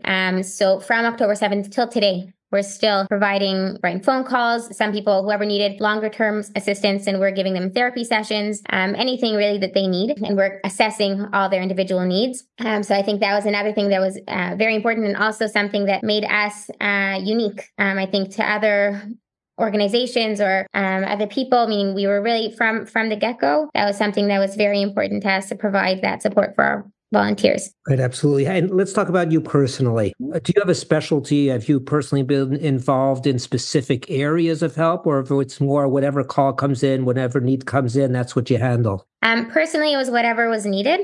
I will say that what I did was mostly so as I mentioned, I went to the soldiers and civilians in the hospital on October 7th. That was something that I did. Aside for that, I also, except for the phone calls with the EMTs, there was a central field dispatch area that United Hatzalah had created. So I also went there a few times in order to be with the EMTs before they went on calls and when they came back to the field, to support them as well. And I went to a mother and whose son was injured. So I went to her house and I tried to provide her as much support as I could. Provided therapy sessions for some people who were affected by it. I don't feel like there was a specific field, but really wherever I felt like I could help, I tried to. I think so. Well, very good. So is there anything from a psychological perspective that you've been surprised about since October 7th that you've seen? I didn't expect that. Something that's a recurring issue that you're very surprised about. Maybe that they didn't teach you when you were studying social work. So I'll address that question in two ways. In terms of something that surprised me as a social worker and as someone who's been trained in trauma and trauma interventions, I'll say that usually when we give a trauma intervention on field, some of the tools that we use is being able to tell people that the event is over,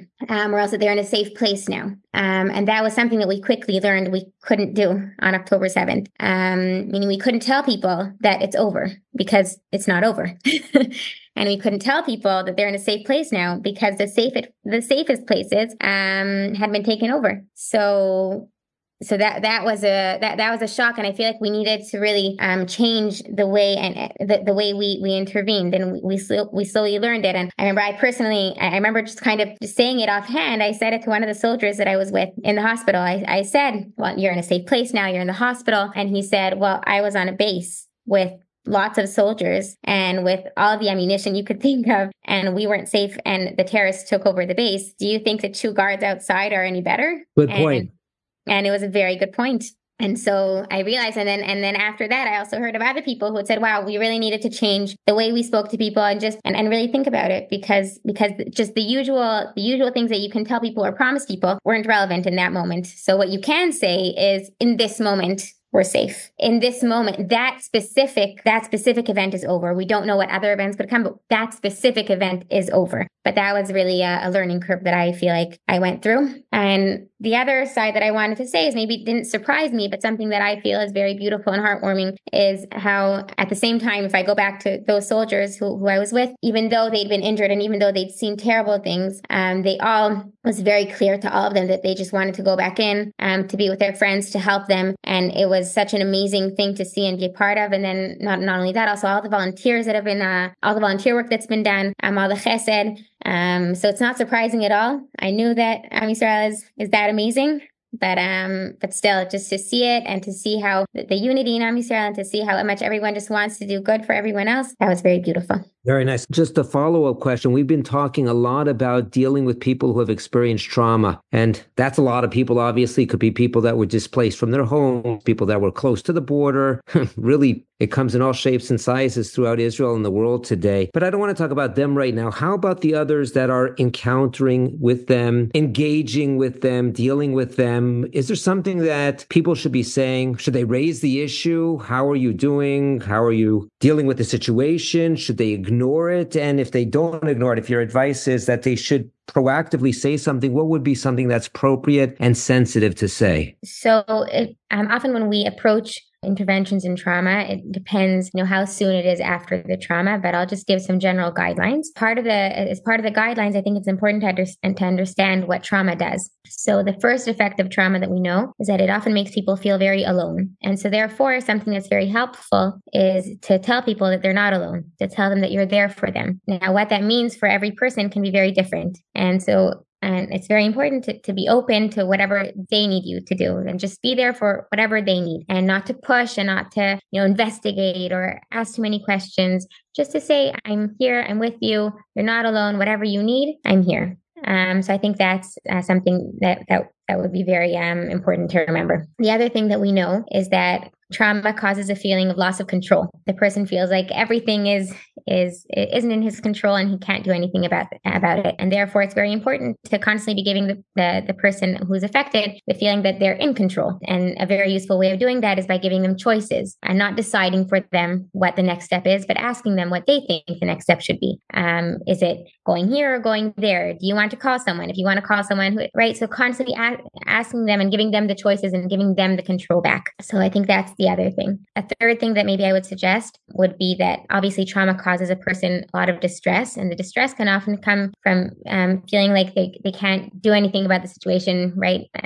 That's connected to the control aspect, as well as feeling that they're not able to do anything meaningful. And therefore, giving someone a meaningful job, giving them a feeling that they're able to affect the situation that they're in is also very helpful. Sometimes we feel like maybe we should give the person a day off and just let them rest, when really staying active and doing something that's meaningful can be important. Another thing that's important to understand about trauma is that it disrupts the feeling of continuity, right? So once a person has experienced a traumatic event, often they'll feel like there was their life before the event and their life after the event. So it's important to kind of bring the two together and to be able to create some sort of a narrative, right? So there's a story here. There was before the trauma, during the trauma, and after the trauma, and creating one continuous story out of it. And the last thing that maybe I'll mention is just remembering that either the event has already ended or that it will end. Meaning, when we talk about the war, right, it's very hard. It's a continuous event, but we know that it'll end. We don't know when it'll end. We don't know how it'll end, but we know that at some point it'll end. And also with specific events, if the event ended, then it's very important to just constantly say, it's over, right? So now we have other things to deal with, but that specific event is over. One other thing that just came to mind is that often right after the event, people want to be asking about feelings, and it must be, and they say how hard it must be, etc. And it's actually very important it can be very overwhelming when people are constantly talking about feelings, and it can actually be important to bring the conversation to the cognitive aspects of things, right? So asking concrete questions, not getting too much into feelings right after the event, that can also be an important tip. So, for example, on that last point, oftentimes people ask, how are you doing? That would probably not be the best question then, because the person is doing terribly. So to avoid that question? That can also be very overwhelming, right? It can be very overwhelming. So I think it depends. It depends also on the relationship that you have with them. It depends how long after. I think right after a person has gone through a traumatic event, what are they supposed to answer to that question, right?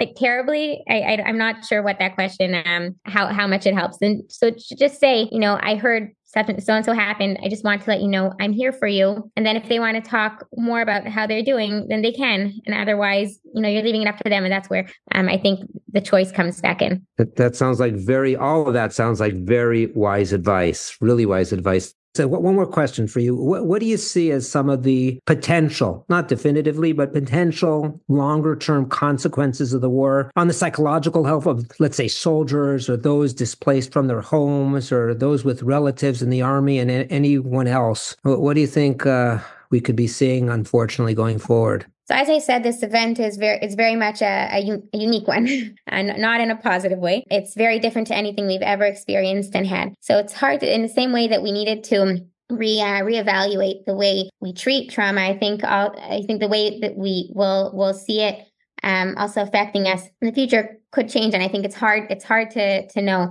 because of how different this event was. But having said that, what we do know is that resilience is the default.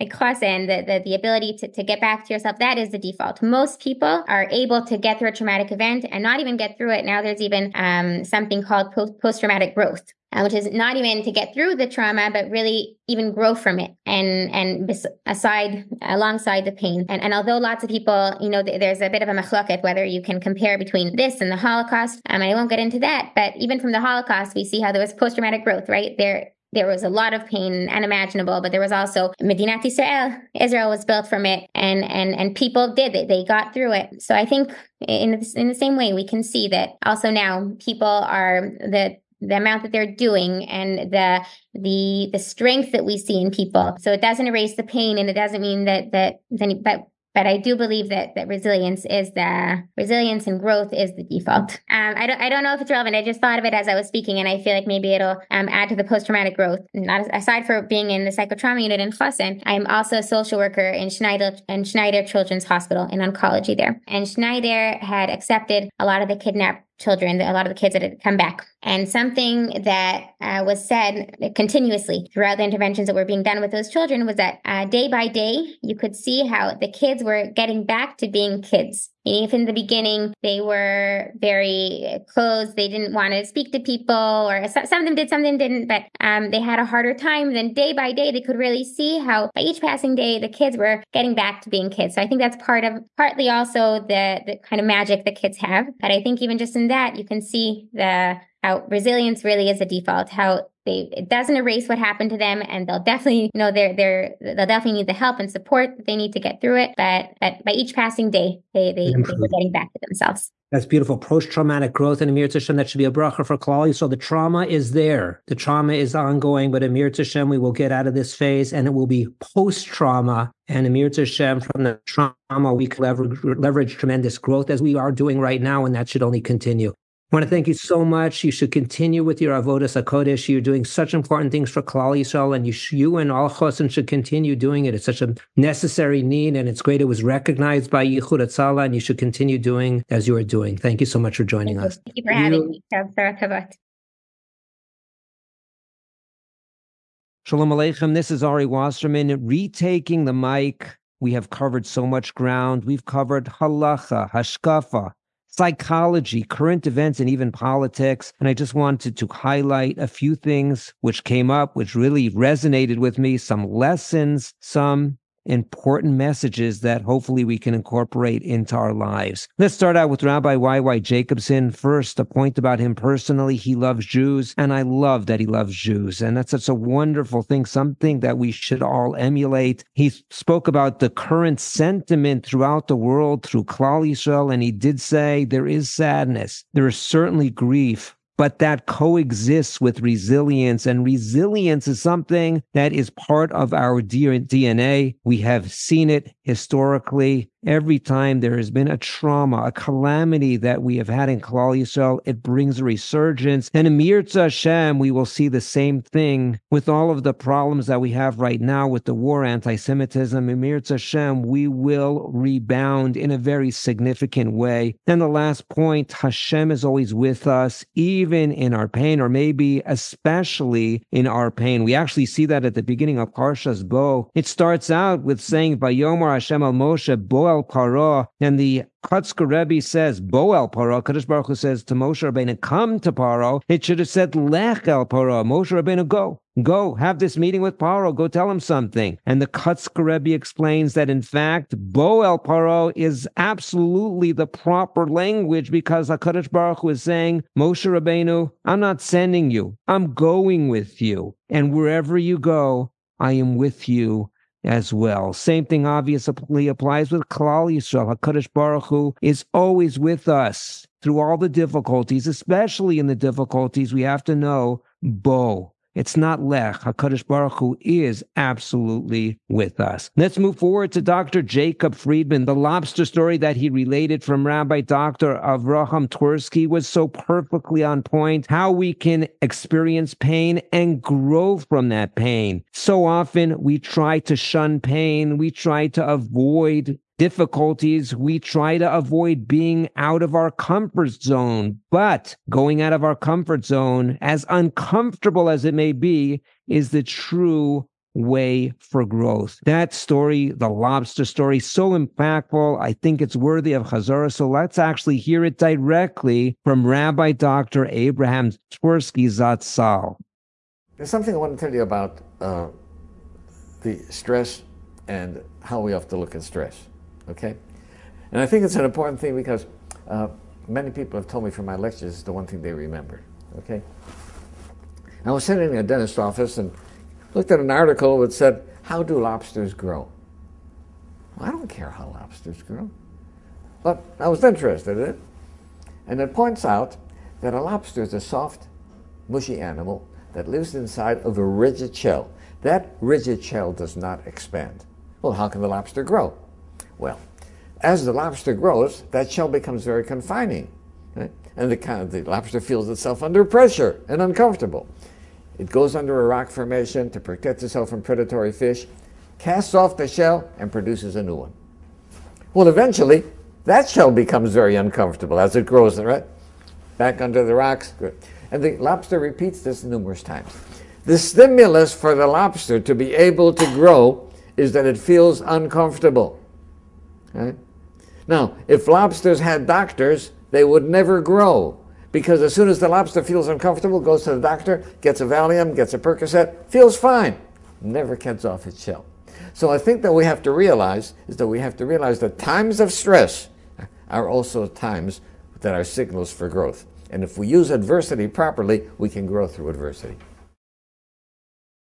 I also love Dr. Friedman's addition to the lobster story. He said as follows, that when we are without that shell, the lobster has shed its shell, when we are the most exposed, that is when we really need the most help. And that's when we need friends. That's when we may need therapists, whoever, but we should turn to help. And conversely, people should be looking to help us. In fact, the Makav Choshech in this week's Parsha, it says in Perek Yud, Pasuk Chav Gimel, Lo ra'u ish es achiv, v'lo kamu ish mitachtav, talking about the Mitzrim. Each one, they didn't see their brethren, they didn't get up, they were not able to get up from their seats even. The Chidushei Arim says something so powerful. He says that the strongest darkness The worst darkness possible is when people cannot see the needs of their brethren. When people cannot acknowledge, they don't recognize, or they don't care to see that there is somebody in need, that is darkness. That is a terrible situation. And a consequence of that, if you can't see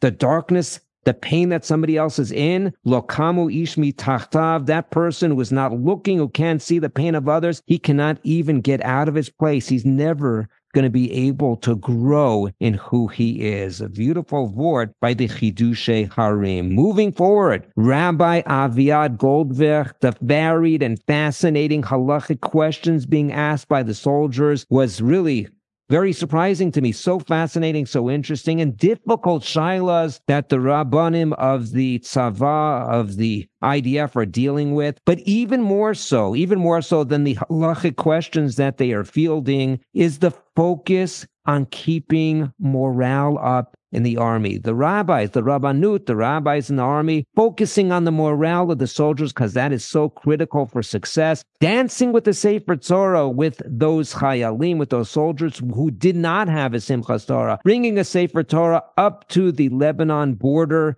and dancing with them around an army jeep. That was such a beautiful thing. And Amir Tashem, those rabbanim should be able to continue in keeping up that morale that is so important for the soldiers and so important for all of us. And just to conclude with Mrs. Batya Wadowski, the amazing commitment of the mental health providers volunteering their time to very difficult situations. That is really difficult, dealing with all of the trauma, and they are committed to doing so. And also the need to adapt to unprecedented situations. And one thing that she said that really resonated with me, so often we see somebody who's in pain, who is experiencing trauma, who has had a loss, and we ask, how are you doing? That's so common. And she said, that is likely, maybe not in every situation, but for the most part, that is not the right question to ask. We should just let them know we are here for you. That's what they want to hear. That's what we need to say. We are here for you. Whatever you need, I am here to assist. I just want to end off with one more vort. This is actually on Parshas B'Shalach. It's Perek Tezvav, Shmos Perek Tezvav, Pasuk Chavav. Pasuk says, Kol ha'machala asher samti Mitzrayim. HaKadosh Baruch Hu says, all of the pain, the affliction, the punishment that I placed on Mitzrayim, lo asim alecha. Klal Yisrael, don't worry, I'm not going to put it on you. Ki ani Hashem rofecha, because I, HaKadosh Baruch Hu, am your doctor. The Malbim is very powerful on this. He says as follows, all of the afflictions that happened to Mitzrayim, I'm not going to put on you. That does not mean that HaKadosh Baruch Hu will never inflict Klal Yisrael, but it's going to be so different when Klal Yisrael has pains, has difficulties, has challenges, has makos, has plagues. It's so different from what Mitzrayim experienced. And the Malbim, and I quote in his language, Kisha Hashem makes Mitzrayim, when a Kadosh Baruch Hu gives plagues, when he attacks, punishes Mitzrayim, Egypt, Tachlis hamakach hu kedei lahakos lo kedei l'rafos. HaKadosh Baruch Hu is taking vengeance, is punishing them because they have it coming to them. It's not to enact an improvement, a refuah, a healing for them. It doesn't have that purpose. It is to enact punishment upon them for what they did to Klal Yisrael. Aval kishamaka es Yisrael. However, when a Kadosh Baruch Hu does punish Klal Yisrael, when he does inflict Klal Yisrael, ein hamaka leman hakos. It is not in of itself intended simply to punish, to incur pain, to afflict Klal Yisrael. That's not the point of it. Rak kedei l'rapos choli nafsham, but it is meant to give them a refuah to the unhealthy nefesh of Klal Yisrael. And he reads it into the psukim as follows. He doesn't read it. He explains the psukim as follows. Shekol ha'machala asher samti miMitzrayim. That's the quote from the pasuk. And he explains the malbim shayat tachlisa kedei la'akos. When I punish Mitzrayim, the motivation, the goal is to inflict pain, to punish them. Lo asim alecha. When it comes to Klal Yisrael, that's not the same purpose, but rather, Shani Hashem Rofecha, I am coming to give a refuah to the Choli HaNefesh. So we learn from this very powerful pasuk in Parshas B'Shalach, as explained from the Malbim, that when Klal Yisrael has calamities, and it has happened many times in Klal Yisrael, it is meant to be an improvement of Klal Yisrael. It is not simply a punishment, an affliction, period, but it is something to be used by us, and it's being used as a Kadosh Baruch Hu to inspire a refuah, an improvement of our acts, of our deeds, of our philosophy. Such an important message that we have. And in Mir Hashem, we can leverage. That's been our topic. We have afflictions, we have difficulties, we have pain, but in Mir Hashem, we can learn to use that pain as a springboard for growth, a refuah of the nefesh that Kadosh Baruch Hu wants to so badly instill upon us.